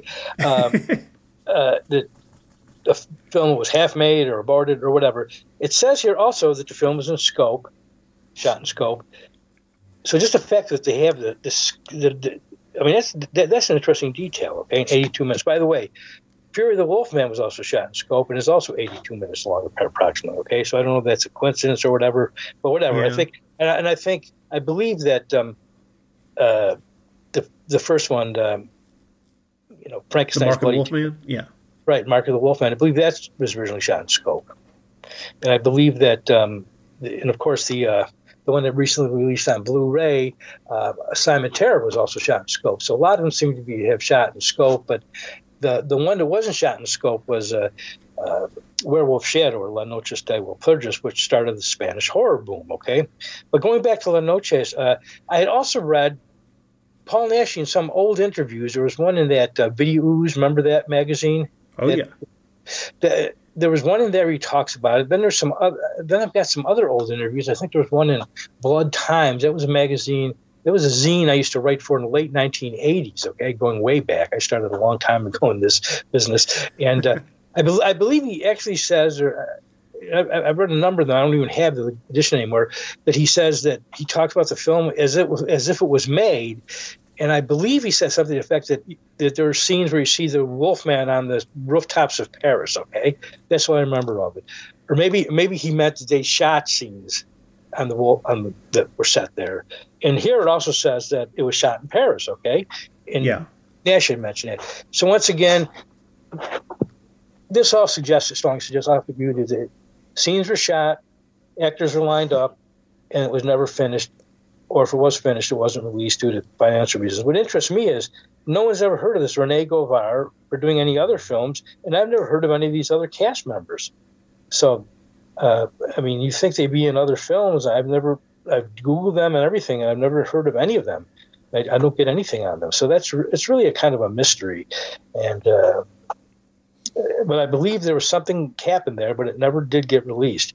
Now, going back to the questions about, I think people who are interested in Paul Naschy trivia will be interested in that review if they have this book and may want to look it up themselves. And oh yeah, definitely. Going back to Fury the Wolfman, I had seen that. The first Naschy film I saw, as I said earlier, was Horror Rises from the Tomb, which I was really very impressed by. It's got zombies, it's got cannibalism, it's got everything you want to have in a good horror film, okay? And that's a good one. That's one of my favorite Naschy films. And then there was a video store near me in the late 80s and really I didn't get into DVD until like about 1999 or 2000. So I was going through video, and there was a lot of Naschy videos I used to rent out. Like Inquisition was on video. There was another one, Vengeance of the Zombies, I believe, was on Wizard Video, and I was totally into Naschy videos, but and then I rented out a very poor video of Fury. But one of the first DVDs I got, I think the first Naschy DVD I got was Fury the Wolfman. It was once again a cheap video label. It was full screen, but I just enjoyed the hell out of the movie,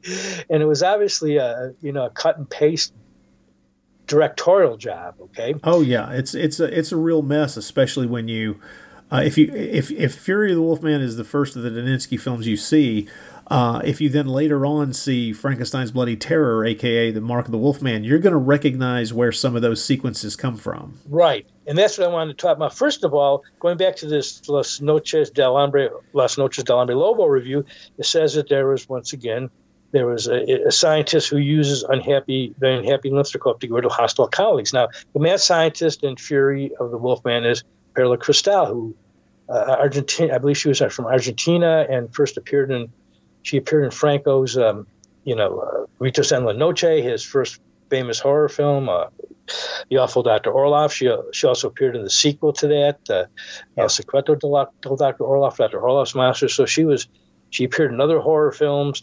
And a very good actress, and she plays the doctor. Now, in the storyline, her father, who's some kind of mutant now, who she's hiding and protecting in this remote castle where she's got all her equipment, is one of the police officers says, "Well, yeah, he was a scientist who killed other doctors." Okay.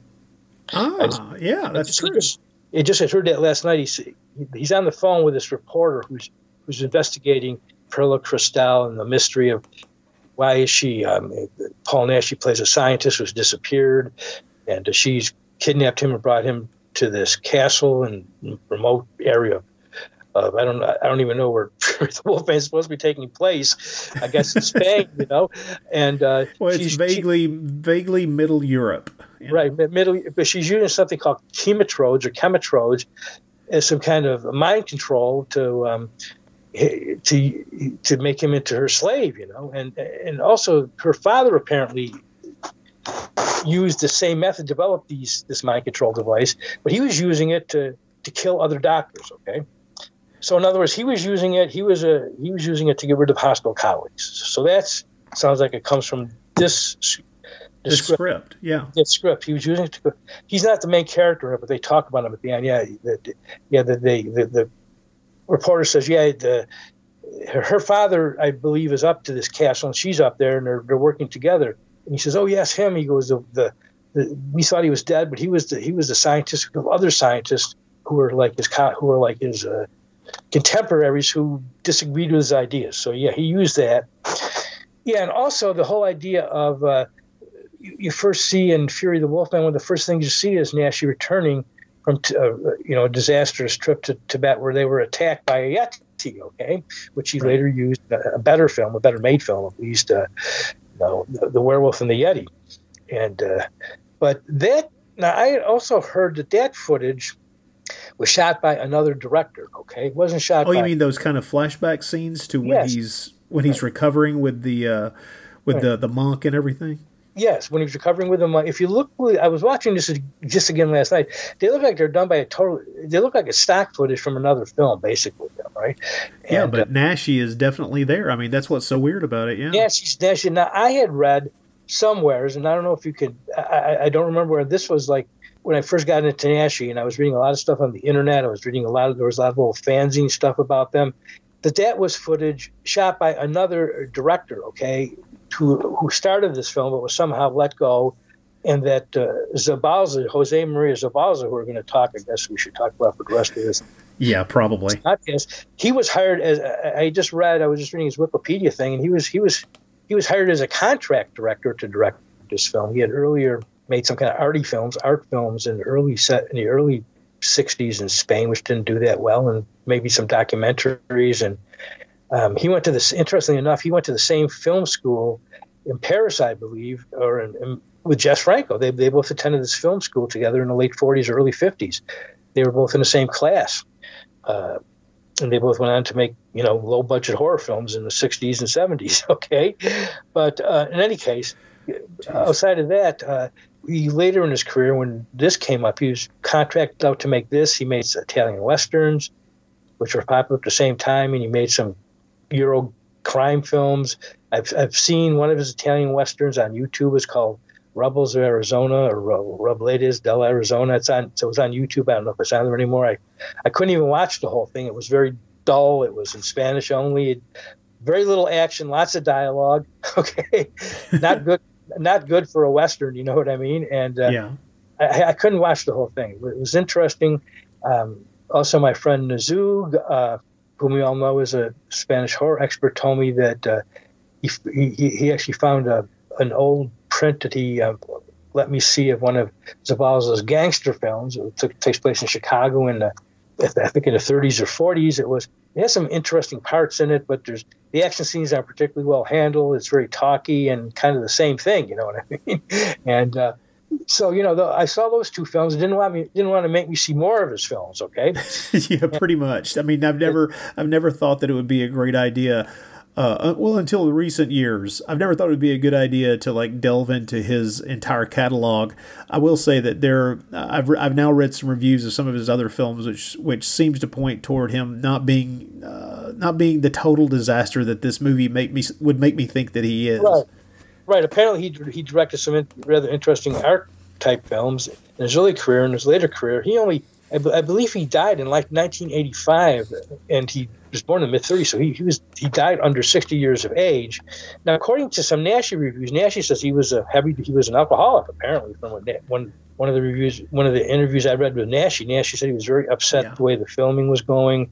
That Zabalza was drinking a lot. That he was collapsing on the set when the producer showed up, and I don't know if you remember him saying that, but I think that's. I do. I've read his remarks on that in several different places, and also I think that for Naschy, to a large degree, who was still at that point, a young guy trying to figure out how he was going to, make his way in the movie industry, right. I think this was a very disconcerting thing for him because he had a director that everything got away from him. This director is not someone that he found he could trust, and a lot of that stems from stuff you can see in the movie too, where you have somebody else in the werewolf makeup, walking down the street as if he's walking down to get a smoke or something, and none of it cuts together well. And then stealing footage from the earlier movie, you can see why Naschy was himself so very frustrated with how the thing turned out. So whether or not Zabalza was actually an alcoholic or not, there does seem to be some evidence that he had a problem with drinking. Whew, man, it feels like a movie made by someone who was inebriated. I'll say that. Right, and the only thing I could think of this film when I was watching it last night, I was laughing to myself, was cognitive dissonance. Okay, and it's it's a film. It's very entertaining in some ways. Just for that, you kind of laugh with it and at it at the same time. And I hate to use that term so bad that it's good, but if any film is like that, I mean, it's this film. But it's certainly one of my favorite of I think his film. It's always entertaining for those reasons. Apparently, it might be released on Blu-ray, and I don't know whether that's going to make it seem better or whether it's going to make it seem like the mistakes are even more obvious. I don't know. I cannot wait to see this on Blu-ray. I really can't, because we've for so long needed a very much cleaned up print of this movie. And just the chance. I mean, just for you mentioned that getting a chance to see a widescreen beautiful print of Assignment Terror made you reevaluate that movie.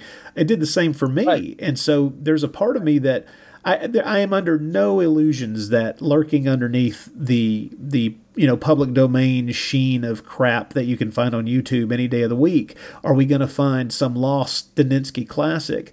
But no. I do wonder what being able to see more detail will bring to this thing. Right. Well, that's it. And the detail can be both positive or negative, once again. Sometimes you see films where the sharp definition, you can see, oh, my God, there's part of the set wasn't falling apart. But, that kind of thing doesn't bother me. That might make it even more entertaining. I'll definitely be buying this Blu-ray when it does come out. I don't know who's going to put it out, but apparently they're working pretty hard and they're going to try. I guess they're going to try to release the one with extended several years after I saw the original film. I think it was like in the early 2000s. Another print of it was in the 1990s. I'm sorry. After I saw it on video in the mid 1990s, another print appeared, a Swedish source print, which had extra nudity in it. Okay. Yeah. And I actually viewed that print. It was called Wolfman Never Sleeps. That was the title of it. And it had extra nudity in it. It was better. It had better letterboxing. It had slightly better picture quality, although most of the prints I have it as this discolored and once again doesn't look good. But it does have some extra nudity. It's not any better paced. Once again, you can't really tell on any version of this whether that first footage you see in Tibet is actually shot by Zabalza from another film or stock footage or what the hell it is, and then it goes but then it keeps going back to footage from Frankenstein's Bloody Terror, The Mark of the Wolfman, which is actually just ripped out of the film and put in as inserts. Okay, which I don't know why they did that. I don't know why Zabalza or the producer, whoever did that, but that really hurt. That really. It's outrageous, It's ridiculous, and I can't imagine that they actually thought anybody was going to. I mean, that it was going to do anything more than just confuse viewers. Because, first of all, in those sequences from the first film, from Mark of the Wolfman, I mean, the werewolf being played by Naschy is this vicious, crouching, attacking, throat ripping, violent thing, and then you cut to this other stuff shot with someone else in the werewolf makeup, and they're just strolling down the street, and you're like, what in the hell am I watching? Are there two werewolves? Are we watching one? Running down this tunnel and ripping into these people, and then another strolling along the street? I mean, it's insane. Well, if you think about it, one of the things I said in my review, I reviewed this for the now sadly defunct European Trash Cinema magazine, and I reviewed it, and I had it right here. It was a 1996 or 1997 issue, and I did a long review of it. One of the things I said in the review is that there's actually three different looking werewolves in this film. There's the one from the first Naschy werewolf film, The Mark of the Werewolf, which they use stock footage from, and then there's actual makeup of him in the Zabalza film. They actually made him up as a werewolf. There's several scenes of that. Yeah. And then apparently there's another body double they used where he has different makeup and he has a different look, different clothes, and he's walking straight up. He's not crossed. So you got three different werewolves in the film, if you think about it. You got the body double. Then you got Naschy. there are scenes with Naschy's in the werewolf makeup. Okay. Oh yeah. Yeah. And then there's scenes where they use a body double in there. Okay. Where it's a different actor. Apparently they had a body double. Then you have the scenes from Frankenstein's Bloody Terror in there. So you have like three different. The werewolf changes his look three different times for different scenes. Now, have you got your old review of the film there? Yes, I do. Oh, hey, read that off because I wanna see if in your review you touched on one of the to me most fascinating aspects of this when you think about it as part of the Daninsky series. Go ahead and read that off. This should be interesting. Now, this is a review I wrote for European Trash Cinema magazine. Some of you may remember that out there who are listening to this. This was Craig Ledbetter was a wonderful editor publisher of it. This was issue number 13. And it was published in 1996, I believe. Wolfman Never Sleeps, directed by Jose Maria Zabalza, 1970. And I can read the whole review. It's very long. I don't know if I'm going to read the whole review or not. I'll just start and let's see where we go. Okay. Checking in is a longer, sexier, fully letterbox version of the clumsily panned and scanned U.S. video release, Fury of the Wolfman. This Swedish subtitle rarity is something of a find for fans of Paul Naschy's epic cycle of horror tales, which revolve around the tormented Polish werewolf Waldemar Daninsky, here called Walterman Daninsky. For some reason in this film he's called Walterman. Yeah, I know. In the English dub, that's something else I'm hoping about this Blu-ray that's on the horizon. Right. Is I'm hoping that they have the Spanish track and then subtitle the Spanish track to see how different the Spanish version of this is to the English. Now, I also have the Spanish version of this film that someone sent me with the Spanish track, but it's such a poor print that I really can't hear what's going on in the dialogue. So that would be very helpful if they could provide a Spanish track. Okay, let me go back to the review. Fury of the Wolfman has, over the years, taken a lot of flack from critics, Naschy fans, and the actor-writer himself as the nadir de low point, along with the 1969 assignment Terror, Los Monstruos del Terror, of the legendary, nearly 2-decade-long Werewolf Chronicles. In the comprehensive career-spinning Naschy interview, which appeared in a Video special edition, the actor cleared up several lingering questions about the troubled production history of this ill-fated project. Rather than rehash Naschy's complaint about the mental state of director J.M. Zabalza, the major revelations in his comment were that La Furia del Hombre Obo was basically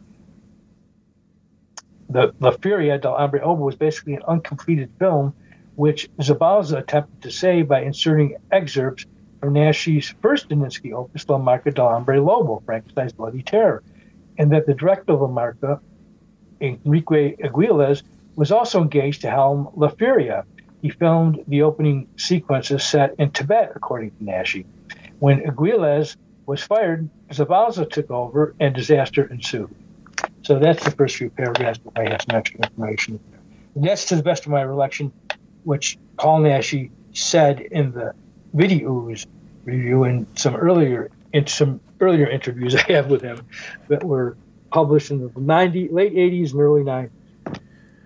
Well, I'm curious, before you go any further, I'm just wondering, the things that are in this movie, first of all, I've often described Horror Rises from the Tomb as kind of Naschy's, mad fever dream kitchen sink horror movie, where it was essentially, let me grab whatever horror movie element I can think of and throw it into this thing and see if it'll all make sense. Right.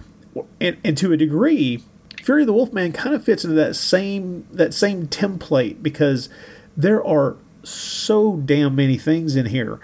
And I'm just we're gonna assume people, of course, have seen this movie, but this is the first and only time that Naschy pulled one of my favorite stunts in a werewolf movie, which is he has the surprise female werewolf at the climax. Right, yes. And to my mind, first of all, I think that is actually one of the elements of the movie that actually works for me. Yes. And it's also, besides the fact that it's batshit crazy that it's his wife who's been resurrected by the mad scientist.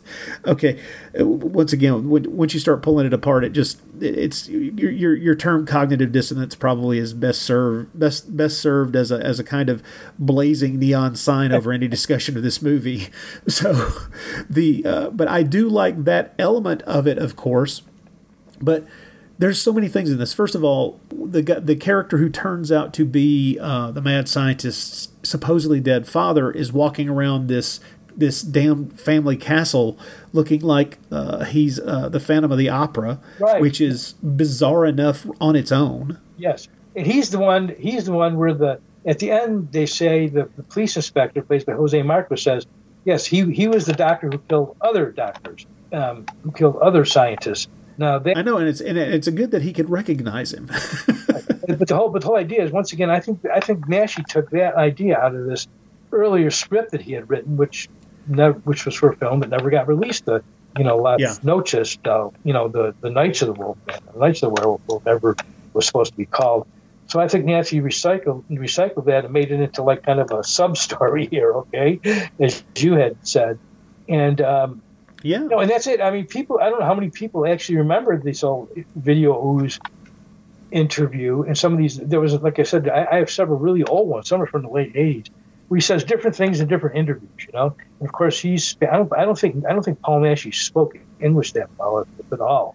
No, it's always being translated from Spanish, I'm pretty sure. Yeah, so there might be a Spanish mistranslation or whatever, but he suggested some of those things. So once again, Zabalza at least took footage. We know for a fact picked footage from Naschy's first werewolf film, put it in. There may be footage shot by another director in here, maybe not, and reels from his first film with the Tibet sequences. But none of it cuts together. It's all no, it doesn't. It's all crazy, and well, I have to ask you this too. Okay, once the movie gets us to the family castle, right, where the mad scientist, we only thought we knew how mad the mad scientist character was, played by Perla Crystal, right? But when we get there, we're introduced to just. This is where the movie, if it were ever on the rails, this was a guarantee that it was going to go off the rails, because what we have here is an entire sub-basement of this castle filled with her screw-ups, her rejected mistakes, the failed experiments, essentially. And you got this, it's just rooms full of people who I can't figure out why they stick around, and then you've got bizarre people who have been like merged with living plants. Right. It's nuts, and like I say, this is a whole section of the movie that I can't wait for a better looking print of this movie to exist, so that I can actually finally see some detail in some of this stuff. But still, this is kitchen sink horror filmmaking, where it's not enough to have the mad scientist. We've also got to have her failed experiments, and we've got to have the failed experiments be, almost 24 people who are just, as far as I can tell, conducting an on-again, off-again orgy in the basement. Right. They look like, some of them look like hippies to me. Like they have like longer hair. They're playing rock music at one point, or bongos. So they appear like, I call them out. In fact, I said, it says Naschy's own straight-faced, this is from my review, straight-faced portrayal of werewolf angst, radio-controlled hippie zombie mutants, luscious Amazon lab assistants Veronica Lujan, and the climactic husband-wife, male-female werewolf battle, all adds up to Naschy's deliriously overstuffed script, jam-packed with bloody action and goofy entertainment potential. Now that's pretty much my review in a nutshell of it. That's a pretty decent review. I could agree with that. Yeah, I go into a lot of detail. I don't want to bore people for reading the whole thing, but it's you can write a whole book on this film probably. If somebody can verify what actually happened and what went wrong with the film, but everybody's probably dead. Paul Naschy's passed away, and unfortunately, but he did make a lot of statements about this film, and which are interesting statements in some old interviews. You might want to look some of those up to verify yourself. But well, I mean, I know he was always with a lot. I think it was a point of pain for Naschy later in his life, when he realized that for a lot of his American fans, the film that they were probably introduced to his work from was this movie, because it was such a staple of both late night television viewings, and then of course, because it kind of fell into a weird public domain area for video. Anybody who wanted to put it out on video would put it out on video, which is why you could probably buy a DVD of it for a damn $1. Right. I know you could there in the early 2000s, and so I know it bothered him considerably that for a lot of people that was their introduction to Daninsky, and you could just see why it would frustrate him, because it's easily the least, especially in that first all the way up through 83. I mean, it's easily the one that is least representative of anything that he wanted to accomplish. Right. Yeah. Exactly. I think you're right about that. And once again, I first saw it on because this. Do you remember when this was out on VHS? When Fury of the Wolfman was out on VHS in the 80s? Do you remember that, or in the 90s? Oh yeah. Is that how you first saw it on VHS? I first saw it completely on a cheap. Oh man, a cheap. Probably I can't remember if it was a VHS. It was in the 90s. A cheap either VHS or a cheap DVD. Now I can't remember. I first saw it on a cheap VHS dupe somebody sent me, and it looked absolutely abysmal. And then I saw it. And then it was on one of those 50 movie pack. It's on one of those 50 movie pack sets, like Nightmare Worlds or whatever. I have it on DVD at that. It looks terrible. Then it was on Alpha DVD as a standalone, which is like a $2.99 I purchased. And then I've got 3 or 4 other DVDs, all cheap labels. I've got about a half a dozen DVDs of it, okay? All pretty much in pretty poor condition. So I've never seen it looking good. And I've always seen it, and even the one, the Wolfman Never Sleeps, I've got some DVD-Rs of that, but it doesn't really look that much better, okay? So, yeah, when they do this Blu-ray, I'm going to be really anxious to see how the damn thing looks. And that's the frustrating thing as a fan of his work, and especially of his werewolf movies, is there are so many. Overstuffed is a good description of the film itself and the screenplay too, which is there's almost too many ideas being shoved into what needs to be a 90-minute movie. Right. And the thing is, you can see how, especially when you look at something like Horror Rises from the Tomb, it's overstuffed as well, but it works. Right. And the difference is Carlos Allred, who's a freaking director who knew how to line things up and do them correctly. Right. And it takes a steady hand, and it takes someone with some real attention to detail to put that much stuff on the screen and not have it feel like it's just this poorly put together cocktail that's going to make you throw up.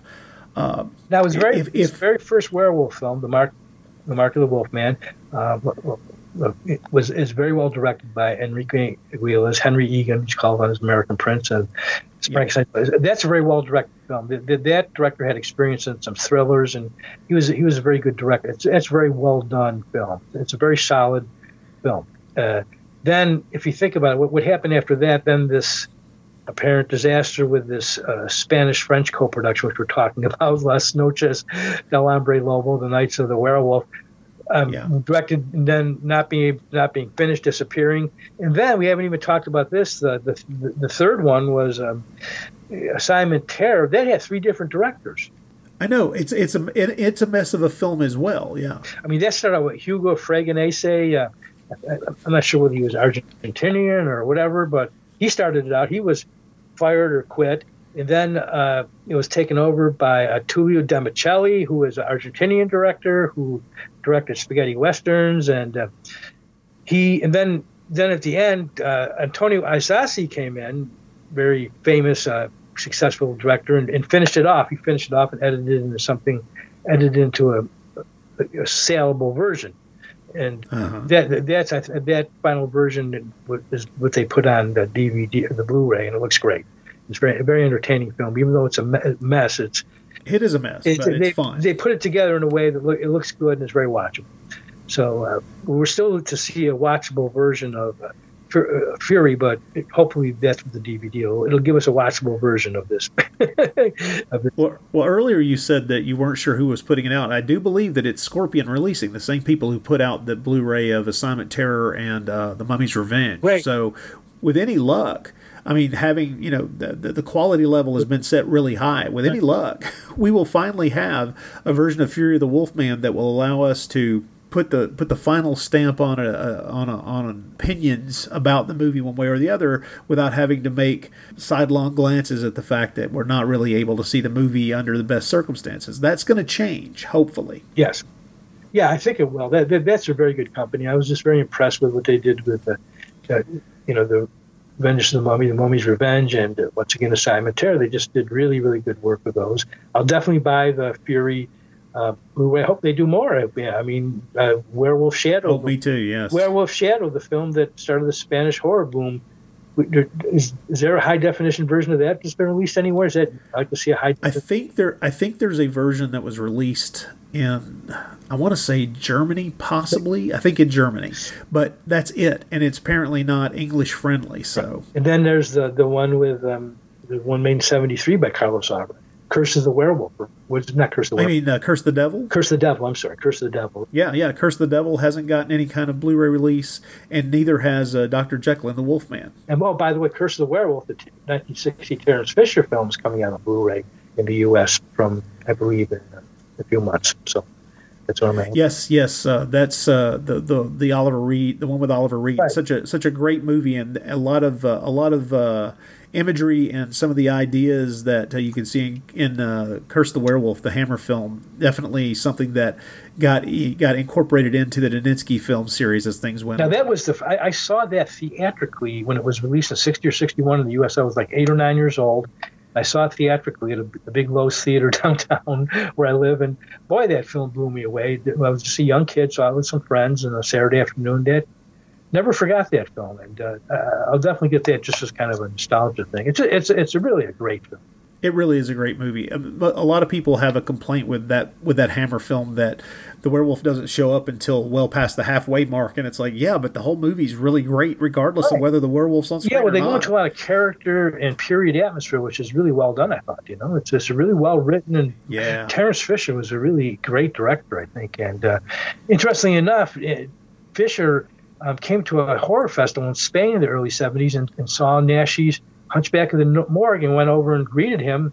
I think Peter Cushing was there and said he wanted to make a film with him. He was so impressed by Naschy's Hunchback. I could see Terence Fisher making a kind of a...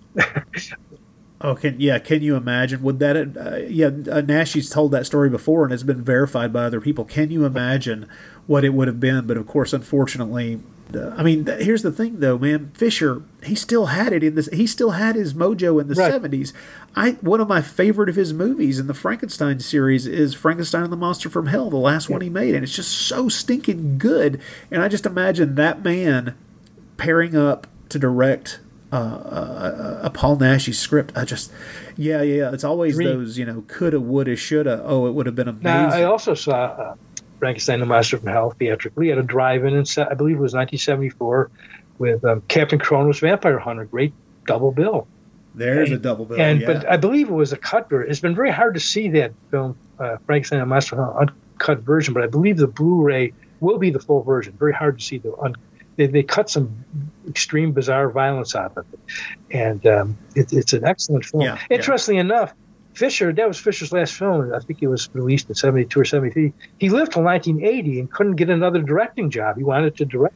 I know. And Hammer stupidly wouldn't hire him.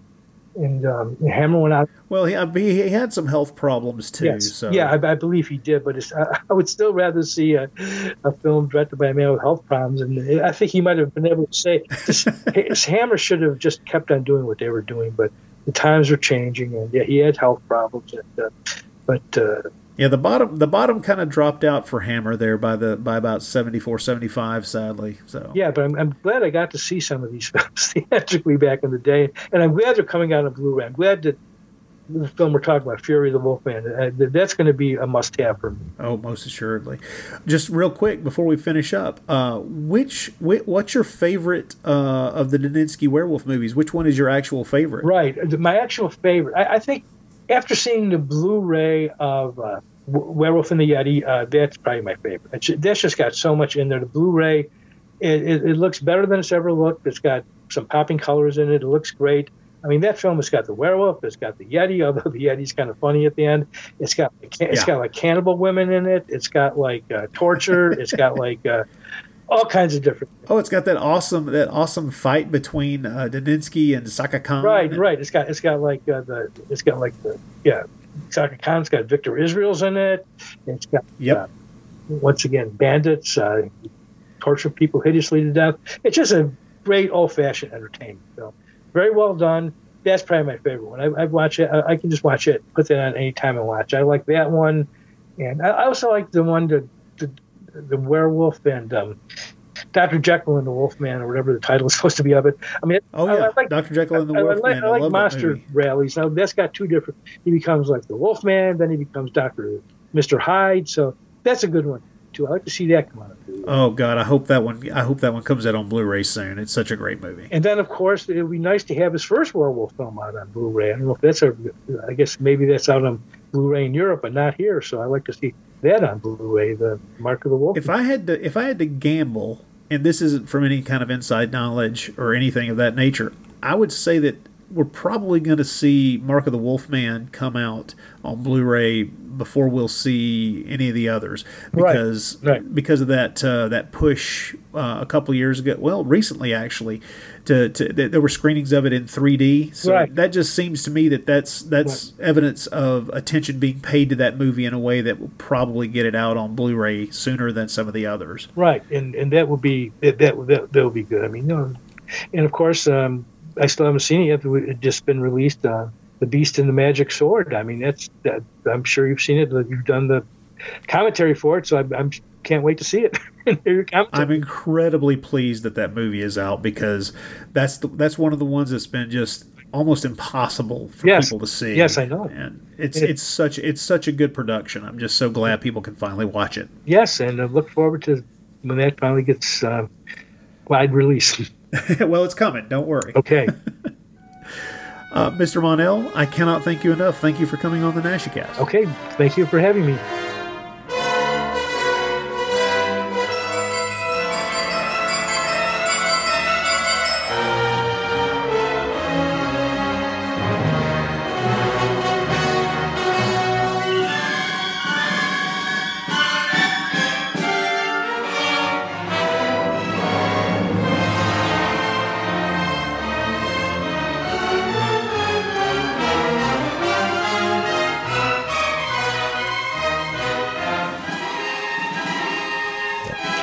Robert, you're a strange man, and we love you. But let's address the monster in the room. Yes. The fact that in the Phil Hardy horror encyclopedia, that there's an actual review written by somebody of a non-existent Valdemar Daninsky film, the legendary Night of the Wolfman. Yeah. That's nuts. I know it is. Well, and I've mentioned many times on the show how much I love. That's my single favorite reference book ever. But I haven't.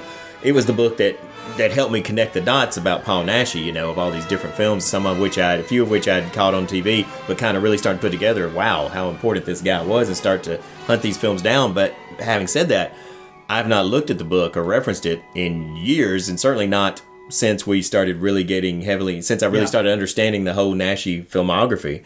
And so, I did not realize that it actually does mention that film. But the crazy thing to me, out of all of it, I think you can explain all of it away except for that one line about it being like a Jess Franco film. That sounds like a really personal kind of first-hand experience kind of thing. Now, I think maybe what it was just somebody who was just, maybe when they first thought of Spanish horror or just horror and European horror, thinks Franco, and they somehow saw a synopsis somewhere that mentioned it being a scientist in it, and maybe just thought of some of Franco's weird horror sci-fi mashups. Maybe they thought about Diabolical Dr. Z. Maybe, but it's still a really strange personal thing. Because it involves because the descriptions given has something about surgery. Yeah, it's just strange that somebody make a comment about that, about something they didn't see. Yeah. Then you start, that really kind of makes you like think, God, did they see this somewhere? All the detail, all those names. I know. All those names. The director's name, the actor, the various actors, and it's like, you can try to track those names down and you're not going to get anywhere. It's very strange. Yeah.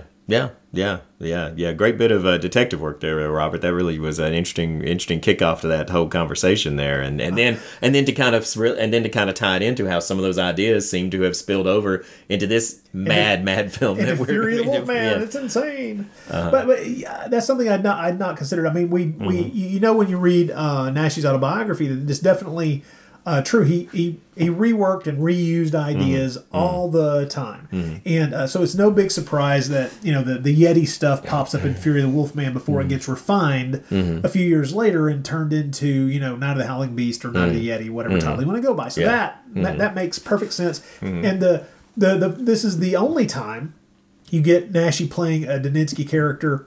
Well, unless you count Lycantropo. Yeah, right. Yeah. Where Daninsky's married. Yeah. But with Lycantropo, you're talking about the oddness of having this character become a lycanthrope when he's in middle age, which is a whole different field of conversation. But Fury the Wolfman is. I got to admit, when he said he wanted to talk about Fury the Wolfman, I was like, it's just like, oh shit, tell me he's not going to defend this movie. And it's like, no, he thinks it's as insane as we do. Yeah, because it is. It's insane. But as you guys both pointed out, it really is probably a lot of people's introduction into Naschy because of its availability, because of all the PD releases and the fact, that it's, for better or worse, that's probably a lot of people's, first viewing of El Hombre Lobo. So, yeah. Thank God for most people it wasn't their last, or at least I hope. Yeah, we hope. Yeah, their last. Holy crap-a-moly. Yeah, or hopefully the rest of them weren't disappointing because they weren't as off the wall. Like if they didn't see that and just like, oh my gosh, if they're all this insane, I can't wait to see the rest of them. And then the rest of them not be as insane. Exactly. The thing is, there's just so many things in Fear the Wolfman, and Mr. Monell and I talked about it. There becomes this question as you watch that movie. No matter how much you know, how many other Daninsky films you've seen. Watching that movie, it is so herky-jerky back and forth with the strolling down the street pimp version of the werewolf and the snarling beast creature cut in from the previous film. Yeah, you're right. That does the film no favors by throwing in all this from a better film of better footage of the Wolfman. Yeah, no kidding. It looks like he almost makes you feel like he's exhausted himself from rage so much. He's just too tired. That's why he's just strolling down. He's just like, I'm just too tired to be beastal right now. Looking around for a pub to go get a beer. Yeah. I don't know. Yeah. And I just want to say that I still, as much as this film is nowhere near the top of my favorite Naschy film, I often come back to feeling that Perla Crystal just maybe still be actually my favorite Naschy villainess. She's kind of incredible. She is. I mean, just how many? Let me count the ways that I love her in this film. One. Let's just start from ground zero. Wearing shades at her class. Class she teaches during the day. Teaches her class and wears sunglasses the whole time. And the way that she just sort of, I love the way she casually says to anybody, oh, I'm just working on my experiments to control human minds. and they're always like, oh, that's great, Professor. Go on with the good. Nobody bats an eye when she's. This weird kind of dominatrix odd relationship she has with her female assistant there. Well, with two of her females, one is she's clearly dominating. Yeah. And the other, who seems so completely on board, she's willing to threaten the other one. I mean, yeah. The fact she's growing some sort of human things in a garden, we talked about, and the fact she has hippie parties going on, hippie orgies going on in her basement, all apparently 24/7. How can you not love this villainess? And it made me think, actually, sometime as we're coming up with all these different kind of ideas to do for Naschy episodes, we ought to take an episode sometime where we maybe talk about our favorite Naschy villainesses and our favorite Naschy heroines. Might be a fun subject for an episode. Oh, that'd be cool. You're right. Yeah. That's not a bad idea. Yeah. Well, about Perla Crystal, I have to say, I mean, we've seen her in several films, and the one that I forget about until I'm forcibly reminded is she was White Fawn in White Comanche. She sure was. Yeah. Absolutely. Yeah. That's if you can hold your own with Shatner. Yeah. Surely you've got with something two Shatners. Not many people can say that. Yeah, exactly. Double Shatner. Double Shatner. It's the double mint Shatner of spaghetti westerns. I just get twice the toupee. Yeah. Oh, the study of Shatner's toupee comes back around. Hello, fake hair. How are you? Yeah, as we've studied Naschy's toupee many times. The hairpiece, a good hairpiece is a wonderful thing. It is. A bad hairpiece is something to talk about. But one more thing I'll say about this film, because for all of its crazy ideas, it throws some interesting ones there too. Depending on how far you want to go with them, and I believe I brought this up when we actually did our first Naschy Cast episode on the film itself. That would be episode number 13. That's going back a ways, yes. Back a ways. That if you wanted to read it this way, I think you can read it as that she actually causes his transformation. I kind of brought that up the last time. It's like because he keeps having these flashbacks of being in Tibet, supposedly got bitten, got cursed there, but we don't really. She also at the same time is using these mind control. She's experimenting with mind control, and so there's the there is the hint that possibly she uses her experiments to cause his transformation, or to at least instigated it. Yeah. So it's never really, but it's just one of those things you can kind of play with. She certainly revives his dead wife, and suddenly we have a female werewolf. As a werewolf, So she has that ability to. So I just think well, that's interesting, because if that is the case, then you could say it's the one El Hombre Lobo film where his lycanthropy is caused by science, not by a curse or by at least partially. As a baby, right. The hint is definitely there, and of course that's definitely not a direction that he took the future Daninsky storylines at all. It's always a supernatural thing and not tied in with science at all. Which is, of course, probably why, from here on out, no Daninsky character, no matter how varied the characters were, no Daninsky character was ever once again an academic or a scientist of any type like he is here. And I think that I wonder now, because the production of this movie, A Fury of the Wolfman, it left such a bad taste in his mouth. I wonder if because of that, that's just an idea. I wonder if the idea he decided wasn't exactly what he wanted to do, or if he just decided that's an idea that's just tainted now by this freaking movie. Right. I don't know. That would be an interest. That would be another one of those questions that if I ever got to meet him, it'd be one of those questions I've never heard anybody put to him that I would love to have been able to ask. Yeah. But those chances are long gone now, sadly. Yes. Yeah, I know. All right, folks. Once again, we want to thank Mr. Monell and Miss Ellinger for coming on to the show and to giving us their time and their thoughts about these two very different Valdemar Daninsky films. Yeah. In the future, I want to have both of them back on the show and other people on the show again to talk about not just the Daninsky films necessarily. I want to stretch out, talk about Mummy's Revenge, Horror Rises from the Tomb, any other of Naschy's horror films, or even any of his other non-horror films that guests would like to talk about. But I thought it was great to kind of get 6 people, 4 last time and 2 this time. Yeah. 6 people to talk about different Naschy werewolf films. Yeah. To kind of get everything from Adrian, who never sat down and watched one until I pushed him to, all the way to Mr. Monell, who's been looking at these things for 40 some odd years and writing about them and almost that length of time. That is what I wanted to get, is that range of experience, that range of opinion about these things, and what can be brought to it by divergent ideas, divergent visions of this stuff. And I think we're off to a pretty good 2020 start. I believe so. Regardless of lockdowns and fucking damn viruses and all this damn shit that's making life so freaking hellish. It's and if somebody's listening to this 20 years from now, and I guess we should say we're talking about the coronavirus. The thing that wiped out the United States. Yes, exactly. Because if they just listen in the years from now and they hear us talking about lockdown, they're thinking like, "What these guys do?" And they got this wrist, got like the trackers on that we can't leave the house for some reason. So no, folks, we're living through a pandemic, and we are. It's not bad yet, but it is irritating to say the least. Yes, it is. Folks, I tell you what, we're going to take another break, and then we're going to come back, and then we're going to finally work our way through a backlog of email. Oh, boy, do we have a lot of emails to work our way through. So hang on, we'll come right back, and we'll go through these emails.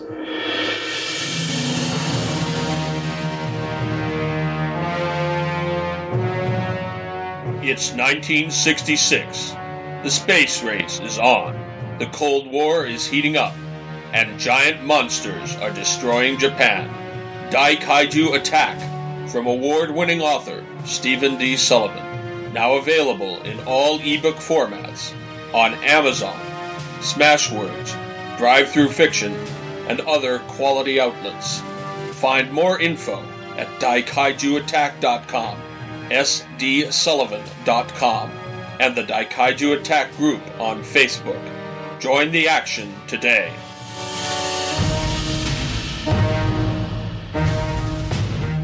All right, folks, time to dive back into the mailbag, and we're going to try to, this year, keep up with the emails as they come in. We've been kind of bad about that because we will sometimes respond to the emails and then forget to cover them on the show itself. So we do have a bit of a backlog here for that. We apologize, but hey, there's some really interesting ideas and questions that get brought up in these emails, and I think it's a very good idea to share with everybody. Mm-hmm. So let's start with. Oh, wait a minute! Before we do that, though, we wanted to get one correction out of the way first. Yes, on our 10th anniversary episode, we had the writer Steve Sullivan join us on the show and talk about Naschy, and I made a mention on there of him being the creator of the terrific horror role-playing game Chill, how I'd met him and didn't realize that I'd always enjoyed that game and didn't realize who he was till after, I knew he was, we had a great time hanging out at G-Fest, and then I later found out, he's the creator of Chill, and, so anyway,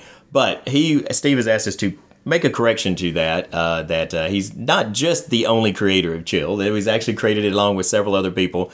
I think he's feeling a little bad because apparently there was he says it's his fault that there's, I think his bio somewhere has gotten out there where instead of saying co-creator, it just said creator, and he's working on correcting that, but it's sort of been circulated out there, and he's regretting that now, and so he's asked us to make the correction here on the air that he is just one of several creators of that excellent role-playing game. He says it will be corrected on his upcoming print version of his story, Dr. Cushing's Chamber of Horrors, which I have read in the serialized form, and it is very much fun. You'll really enjoy it. The print version's coming out with a cover by Mark Maddox. And so by all means, check that out. And so let it be here and forever known that Steve Sullivan was just one creator of Chill. And if you ever get a chance to play Chill, do so. And like I said, he's still probably the only creator of Chill that I will meet and, that I know. So is Chill still in print? I'm guessing not, but I don't know. Maybe it is. It could well be. But as again, I have a first edition of the game, boxed set of the game. So I do intend to try and have Steve sign that for me someday. And if he wants to get all those other co-creators to sign it, he can, but he's going to have to track them down because I don't know any of them.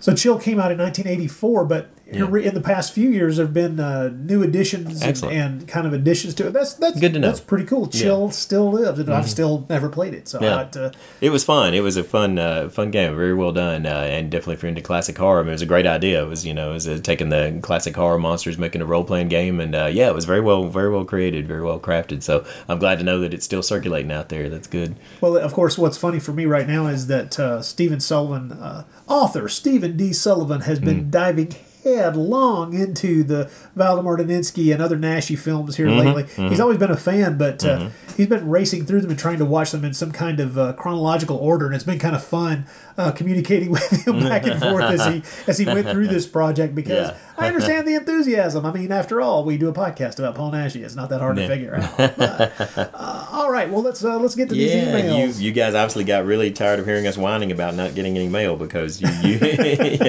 Well, here's the thing. These are all the way back to December, so let's start here. Okay.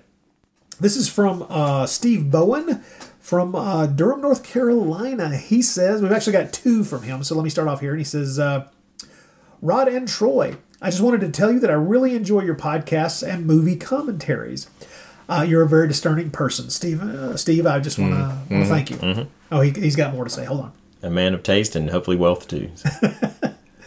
He says, I've listened to a few of your Naschycast and Bloody Pit episodes over the past couple years, and over the past 3 weeks, I've even binge-listened daily. Your podcast is both informative and funny. In fact, a little too funny. Last week at work, I listened to the podcast when you were jokingly mentioning your idea for a sitcom called My Nazi Dad. He says, was that the Dr. Jekyll versus the Werewolf episode? Maybe I don't remember that. I know. I said that I was just like, I don't. It's funny. I don't know where that comes from. I don't remember saying that. You got to understand these this is spur of the moment jokes. They're very off the cuff, and once a couple of years have gone by, trust me, we can't remember. Yeah. He said, I had my earbuds on and laughed out loud at that ludicrous TV series title. I know my coworkers are still wondering what was so funny. I still laugh at that. He says, I own about 24 Naschy Blu-rays and enjoy watching them and then listening to your accompanying podcasts. I found that I also enjoy your podcast about films I've never seen. I know a podcast is good when I listen for 2 hours to a couple of guys talking about a movie I may never get a chance to watch. I know you've already done episodes on almost every popular Naschy film, but since some of those episodes are a few years old, have you considered doing episodes with mini reviews of new Blu-rays as they are released? Maybe an annual Naschy Buyer's Guide episode for Blu-rays, books, etc. It's not a bad idea. Yeah. I think that I almost feel like we did a couple of episodes when the first couple ones hit there, like that we kind of did a little revisit, since it was maybe I almost feel like we did a Count Dracula's Great Love one, and then we did maybe a Crimson one or something. But I may totally be the sense I'm getting from him. I kind of like the idea the more I think about it, which is the idea of like taking like one Blu-ray an episode, regardless, of just having a little segment in whatever that episode is. To kind of delve into the details of that Blu-ray. Yeah. It's not a bad idea. No, it isn't. Not at all. We could praise ourselves. We could go like, man, this audio commentary. We could talk about how awesome we are. I want to meet these guys, man. They're awesome. Yeah. We could blow smoke up our own asses. There you go. I like that idea. It would require a new yoga position called forward-facing dipshit, or I don't know. He says, please keep the podcast and commentaries coming. Steve, Mr. Bowen, thank you very much for your comments. And hard on the heels of that, he sent another email. I want to go ahead and jump right into that one. He says, Rod and Troy, I just listened to your podcast and Blu-ray commentary on Inquisition. You mentioned that you could find no reference to any omens concerning the sighting of an owl. Yeah, and I did hunt like a sumbitch back when we did that commentary track. He says, being Southern boys like me, I'm surprised you weren't aware of the 1967 Season 7 episode of The Andy Griffith Show called The Darling Fortune. In that episode, the Darlings see an owl in the daytime, which means you'll marry the next woman you see. Helen Crump walks by and is not happy to hear that she must marry one of the Darling boys. Andy discovers that seeing a second owl in the daytime is a counter-omen and is considered bad luck. So he and Goober climb a tree and dangle a stuffed owl, which scares off the Darling family. Now, I will say, I do remember that episode because I spent way too many hours of my college years rewatching episodes of The Andy Griffith Show trying to deal with the pain of being in college. Yeah. And hangovers, obviously. Well, he's talking about that about the owls thing, and I'm kind of kicking myself for I've been a Manly Wade Wellman fan for years, and he had a whole collection or a story I know that, and also one of his. I've got a collection of his stories. It's called Owl's Hoot in the Daytime is the name of it, and I never. Really? Okay. And of course, those are all Southern-based horror tales, and so it's just and it just never even occurred to me when we were making the show, obviously, that there was that there's the folklore built in right there. So, well, speaking of Manly Wade Wellman, I just finally got around to watching that Legend of Hillbilly John. I've still never seen that. How is that? It's very low budget. Yeah. And I knew they kind of made it more of like, I think at the time it came out, I think he's kind of more of a hippie folk singer kind of version of Silver John. It's still kind of set it still has the feel of being set in the proper time. Well, the Hillbilly John stories kind of range all over several decades. Yeah. But it does feel very 20s, 30s. Okay. It feels as if it's taking place between the world wars. Let's put it that way. Okay. And its reach exceeds its grasp. Yeah. And it tries to do some things that it was probably better off not trying to do. Didn't have the budget for it. It's in other words, it's a classic 6 out of 10 kind of movie. Yeah. I've always meant to see it. It's not great, but I'm glad they made a stab at it because it's pretty interesting. And I don't know that we'll ever see a Manly Wade, a Silver John story ever. I would love to. It would be hard to. It would be really difficult to pull that off in such a way. I mean, I think you could do it. It was not the kind of thing many people would go see. Yeah. But I think you could do a version if you got. Might be something that could be done for cable. I could see that. Maybe an adaptation. Maybe an adaptation of 3 of the stories done as an anthology or something like that. I don't know. At any rate, boy, did we range off there. Yeah. He asks, is this a solid factual reference to a real omen? He says, nope, but if you're from the South, the Andy Griffith Show is close enough. And he's probably right. He did. But it was full of portents and omens. But if Manly Wade Wellman was writing stories about owls in the daytime, I mean, that does seem to be, there seems to be something. That man knew his folklore, so yeah, exactly. Yeah, he certainly knew his folklore, and he definitely was a southern feller, so. Yeah.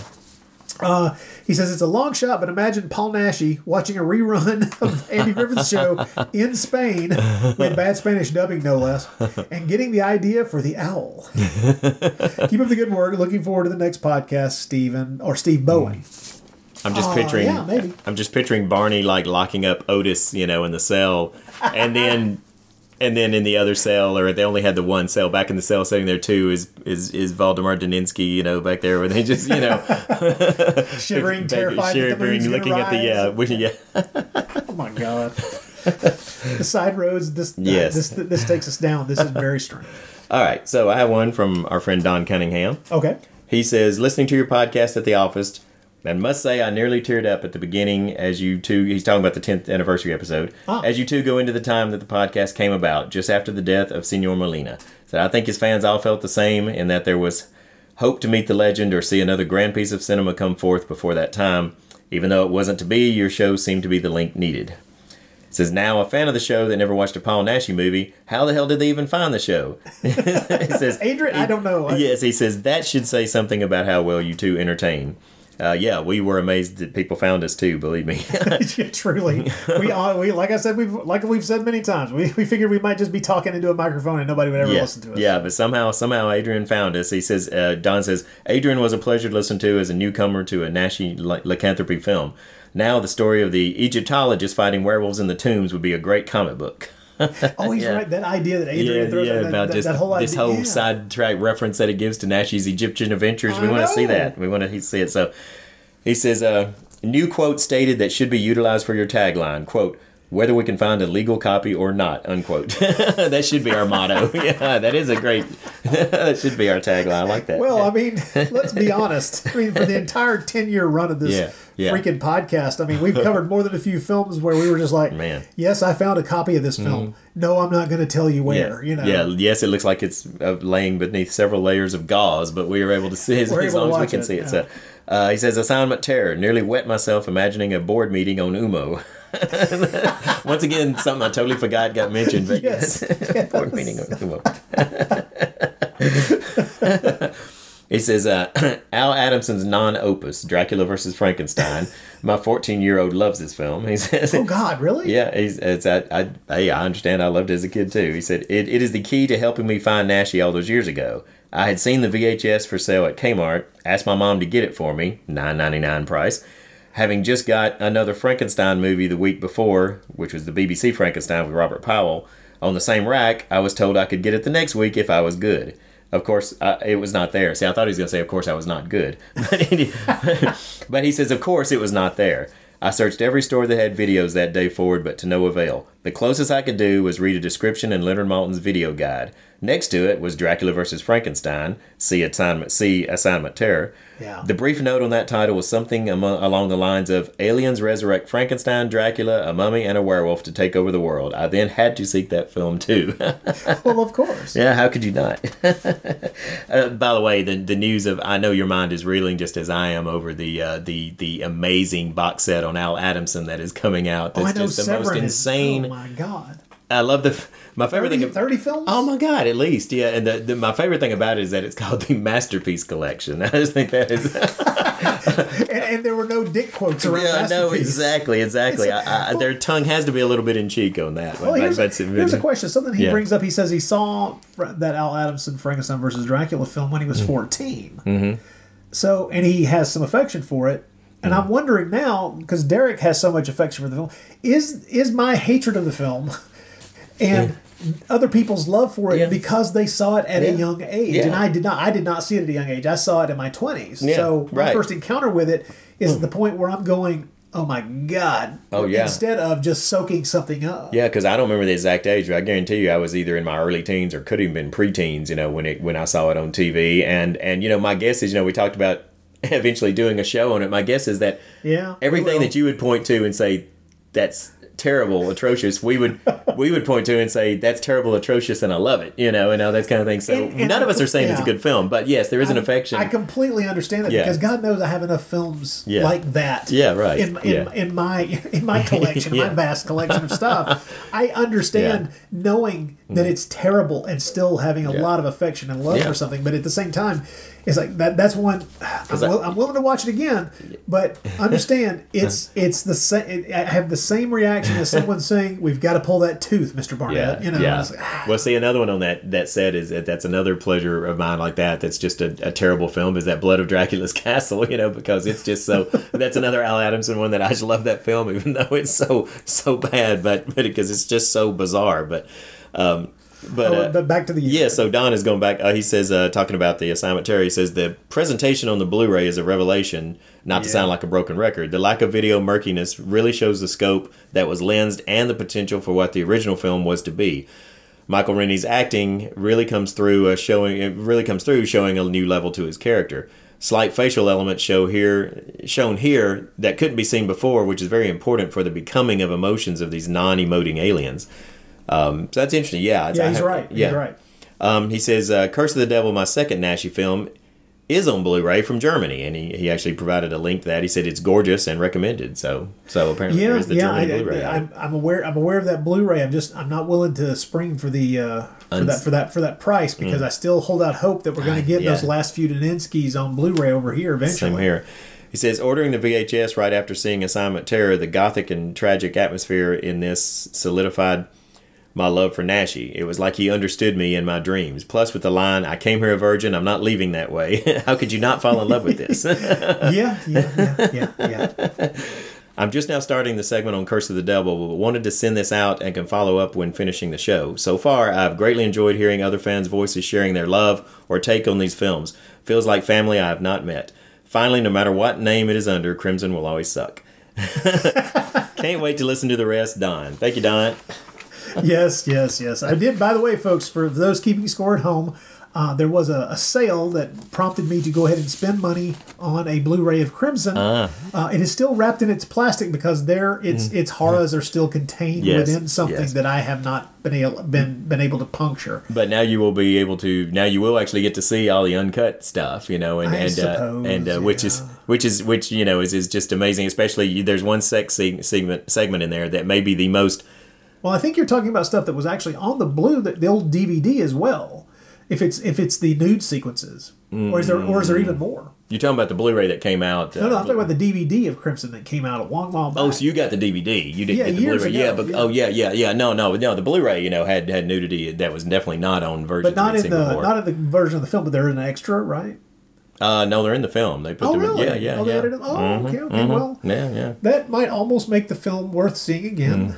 That, and I just keep remembering, Victor Israel's in it. I keep trying to, perk up my enthusiasm for rewatching that movie because I've stayed away from it now for 9 years. Yeah. Because we covered it in episode 5, and that's the last time I saw that movie. That's right. Now I know we did a follow-up episode on it because you ended up you welsh out on rewatching it. I rewatched it, and you didn't. Yeah, once the Blu-ray came out, I couldn't bring myself to watch it again. Oh God, I've stayed away from it. You've seen it more recently than I, and that is your curse. Yeah, it is my curse. All right, next email. Let's see. This one's from Glenn. Glenn McCullough. I will. Let's see. This is pretty long. I love his subject line. Oh, hi, Mark of the Wolfman. Which of course, come on, you got to know what their references. Yeah. Okay. He says, "Hi guys. Just listened to the 10th anniversary cast and felt compelled to finally get in touch to thank you for a great show. I discovered the podcast about 1.5 years ago, and it's given me a lot of hours of educational infotainment. Edutainment? ? As well as introducing me to other podcasts such as The Bloody Pit, Natch, Monster Kid Radio, Cinema Psyops, etc.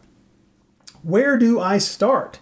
The very first Naschy experience," he says, my very first Naschy experience was Curse of the Devil when I was about 7 years old. Once a week, my dad would drive us to the nearest video shop, this being the mid-'80s, and would usually pick a film and then let me pick one. I suppose there mustn't have been anything there that he liked the look of that evening, so he let me pick 2, which were The Incredible Melting Man and Curse of the Devil. Yeah. My parents were incredibly lax about what I was allowed to watch. Bless them. I was already fascinated by werewolves by that point, and I think I'd seen An American Werewolf in London at least 5 times, so it seemed like a good choice. Little was I to know what wonders it would unfold. I think a couple of weeks later I was allowed to pick 2 again, which were The Keep and Werewolf Shadow. Wow. And by that point I was hooked. That one's still my favorite. Savage Werewolf plus ethereal vampire chicks equal awesomeness. Very true. Yes. By the way, we could talk a lot about The Keep as well. No, yeah, definitely. He says, I've seen all the Daninsky movies, bar Lycanthropus, which seems irritatingly hard to track down for some reason. If you look in the correct places online, sir, the film will be yours. Sorry. And a lot of his other stuff, quite a few of which probably would never have crossed my radar without you guys flagging it up. My special antenna has been employed quite vigorously. Use it for lycanthropus. Yep. And not just when, he says, my special antenna has been employed quite vigorously, and not just when Julia Sally or Maria Percy are on the screen. Yeah. What kind of geeky fan doesn't like lists? So, apropos of no one asking, here's my list as of right now, Naschy Top 10. Oh, cool. Yeah, hang on here. Here we go. Here we go. Like the list. I feel we need a drum roll, but we don't have a drum. Yeah. Well, yeah, I won't even try. Number 1, Werewolf Shadow. Number 2, Horror Rises from the Tomb.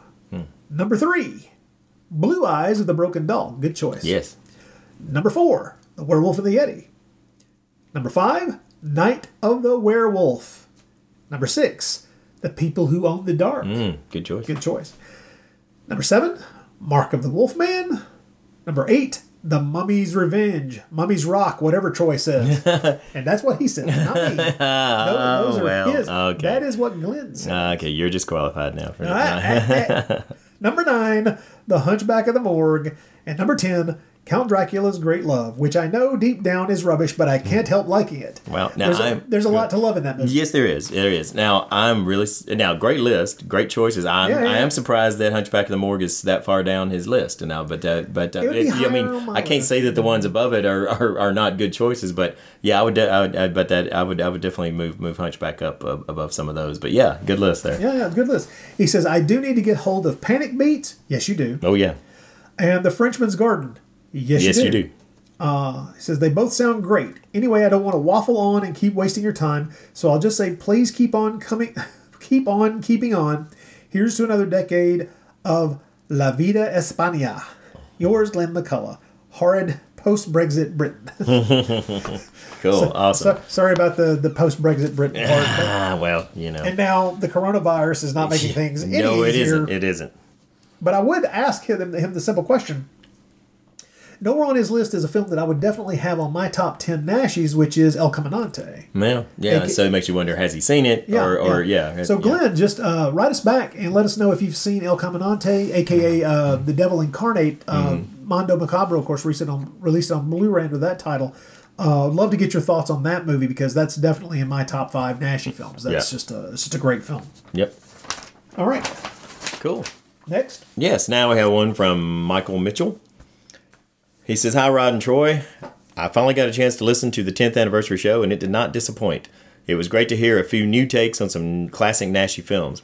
I've been holding off on listening to it as I had a road trip to Portland, I had been holding off on listening to it as I had a road trip to Portland, Oregon planned, and the 4-hour drive was the perfect match for the episode's epic running time. I guess so. Yeah, well, see, there was a method to our madness. We did plan that. Any one of you out there had 4-hour drives, that show was for you. He says, by the way, I dig the long running episodes. Okay, yeah, because we forever question that, so it's good to hear that people don't mind it. He said, y'all made for excellent traveling companions, and we didn't even beg you to stop too many times for a pee break. Yeah, and believe me, you didn't have to smell our breath. That's right. Says, anyhow, I was totally surprised when I heard my name mentioned during the first segment of the show. Last December, while listening to the Bloody Pit Holiday Horror episode, I decided to send some money your way as a way to thank you for all the info, entertainment, and hard work you put into producing your podcast. Yep. I've been listening since 2015, and I can tell you it's been awesome to have you and your guests sharing your expertise and enthusiasm for all things Naschy and horror month in and month out. In fact, I first found the show during my last year of university, and the back catalog was one of the few things that kept me entertained and sane during those final grueling days before graduation. Awesome. Well, we're glad to contribute to higher education. We always feel like we do. He says, as someone who has been digging for Naschy films and info since the gray market days of the early 90s, it's been amazing to have your show fill the lull between the flood of early DVD releases to the new renaissance of Blu-ray editions. Seeing y'all go from the early days of the podcast to Blu-ray commentary gurus has been a really fun ride. My hope was that the contribution I made would be a small show of appreciation for everything you and Troy put into the show. It was nice to hear that it helped out during those December doldrums that can grind on many of us during the holidays. Yes, it did, and Yes. we are eternally grateful for that. Thank you. Anyways, thanks again for all y'all do and for sharing your love of Spanish horror and genre films in general. I'm always in awe of your knowledge and enthusiasm for crazy, mind-expanding, and most of all, fun cinema. Thanks again, Michael Mitchell. Well, thank you, Michael. That's awesome. And we once do again, appreciate that yeah. contribution Yeah. that you made to our Nashi cast. Really appreciate that. And I would like to take this opportunity again. I should have done it at the top of the show to say that we got another little contribution from another listener. Holly sent us another contribution of a few dollars. Oh, fantastic. We added onto the pile to help pay for the Yeah. hosting for these podcasts. And we just, once again, Holly, thank you Yes, very thank much. you very much. We don't ever expect these kinds of things, but it is an amazing moment when I get that notification of donation, and I'm just really, really stunned that people do enjoy what we're doing enough to throw some money our way. Yep. We're not just an extra on a Blu-ray that you were going to buy anyway. You had to seek us out. You did. So let's see. I got one more here. Let's see. Oh, this is the follow-up from Michael Dodd. We read his email at the end of the last show. Yeah. He had another follow-up where he was giving us some suggestions for some Beyond Nashi episodes. Right. If I remember correctly, he named off a few possible Beyond Nashi episodes, and he's got a couple more here. He says, "Hey guys, here are a few more suggestions for future Beyond Nashi episodes." He says, from 1963, the Blancheville Monster, a.k.a. Horror. Yeah, I've heard of that one before. Never got to see it, but Helga Linné, Gerard Tichy. An early one that's pretty good. Helga would make it worthwhile anyway. Absolutely. I'm not positive that I've ever seen this film. I think it may have slipped by me. Yeah, I've seen that title pop up from time to Yeah. time, but I don't think I ever realized that it had Helga Linné in it, and And of course, Gerard Tichy from, Right, exactly. from Inquisition. He's so good in that. Yeah. Yeah, that's interesting. Definitely one we'll have to check out. 1963. I wonder what other titles it might have been under. I guess primarily just the Blancheville Horror. I think this one may have slipped under my radar. Yeah. I think because Helga Linné is also in Nightmare Castle. Yeah, I think I may got have it confused with. Yeah, maybe. Anyway, so yeah, okay. Blancheville, let's bump that one up. Yeah, that's one good chance. We'll have good to watch idea. that one soon here. Yeah, good suggestion there, Michael. Anyway, he also says Crypt of the Living Dead from 1973, a.k.a. Young Hannah, Queen of the Vampires, which I definitely have seen because it's got Patty Shepard and Andrew Prine, Mark Damon. Good film. I like that movie. He says some heavy hitters in this for fans of Euro horror. The lead actress, Gimpera is beautiful as Hannah, and Patty Shepard always delivers. It's a fave. That's a good little film. Yeah. That's one also known under at least 3 or 4 different titles. I think I saw it primarily under Hannah, Queen of the Vampires recently. I think it came out on I think a it did, DVD yeah. a few years ago. Yeah.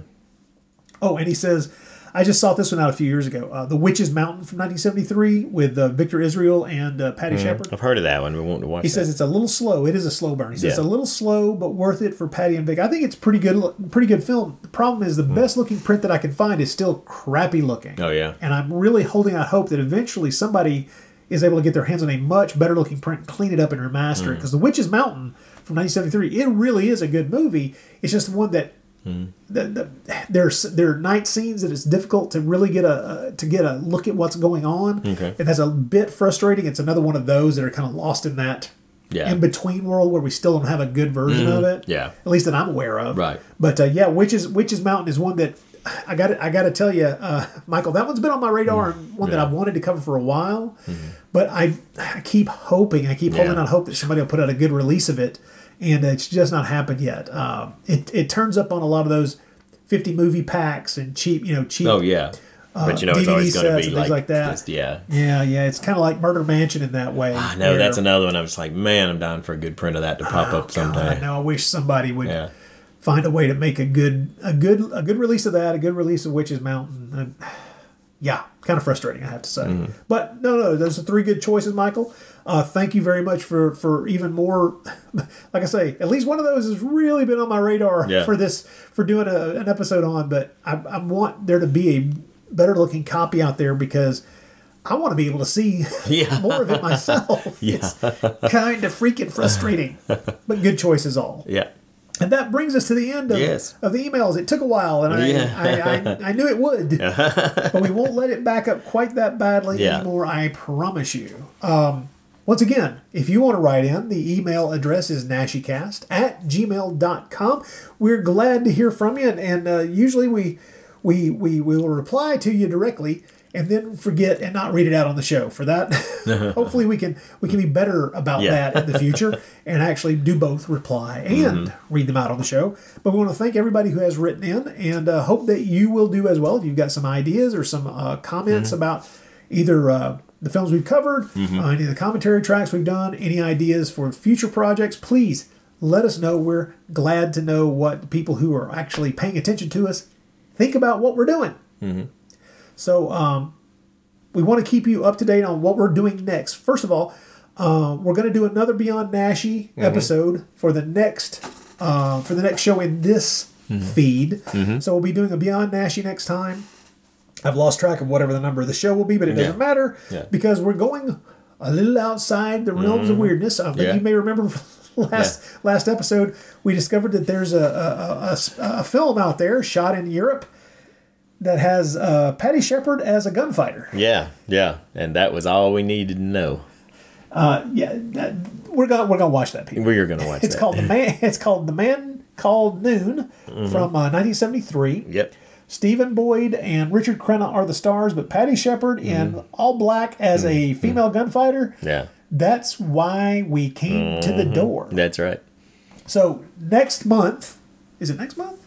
It would be. I've lost track. I believe we're doing it next month. We are doing it next month. We are doing it next month. So yes, next month, Troy and I are going to discuss. If there is a next month, we will do it. If April allows us to happen, who the hell knows? I may have to shut this whole thing down because I'm not going to shut this thing down. I'm going to keep podcasting because even if we're stuck in the house, even if we're under armed guard, we can still Skype. We can still Skype and do whatever we have to do. Yeah. So next month here on the Naschycast, the Beyond Naschy episode will be The Man Called Noon. Please play along with us. That film is actually findable out there. It's not an impossible film to locate. And I actually, as much as I can't wait to see Patty Shepard, I also can't wait to talk kind of a little in depth about my experience with Richard Crenna over the years, because that man has had a career. Yes, he has. Oh my God, did Richard Crenna have a career? Short form. I used to think he was a TV actor, and then I learned that he's been an actor in almost every field. So it's been kind of wild. So next month for that, and then the month after that, that would be May. We're going to go back to the Bloody Pit. Troy and I will finally be getting back to. Well, it's not finally. We just did The Wolfman after all. But we'll be getting back to the 40s Universal horror films over there and covering... The Mad Doctor of Market Street. Correct. Which means we get to talk about Lionel Atwell. Pinky back on the show. I know. It's always good. Pinky. I love it. I love it. Okay, so that's what Troy and I will be doing here and over on the Bloody Pit for the next 2 months. There will be more episodes sprinkled into the Bloody Pit here and there. I've got a few things outstanding, including another show with the mighty Mark Maddox coming up pretty soon. Madman Maddox. Madman Maddox. That's his pro wrestling name. Well, Madman Maddox, instead of the Road Warrior, what would he be? The Ink Warrior? The survivor of the Paint Wastelands? I don't know. There's different things coming up over on the Bloody Pit. And so keep tuned in for that, and we will hopefully keep you at least mildly entertained. Thank you once again for listening. I am Rod Barnett. I'm Troy Gwynn. And we will talk to you again soon. And stay healthy.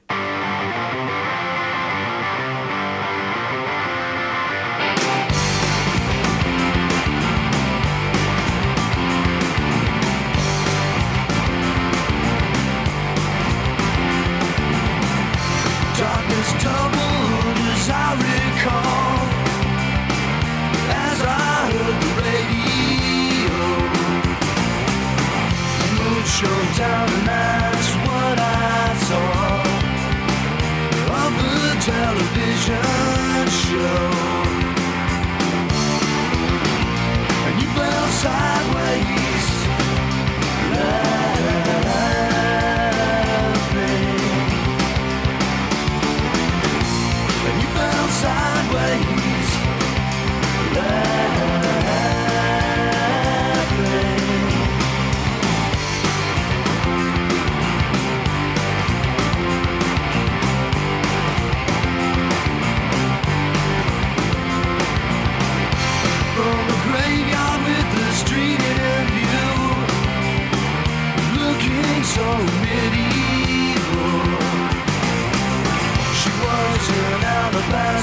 statue. She lost her mind, but that's not all.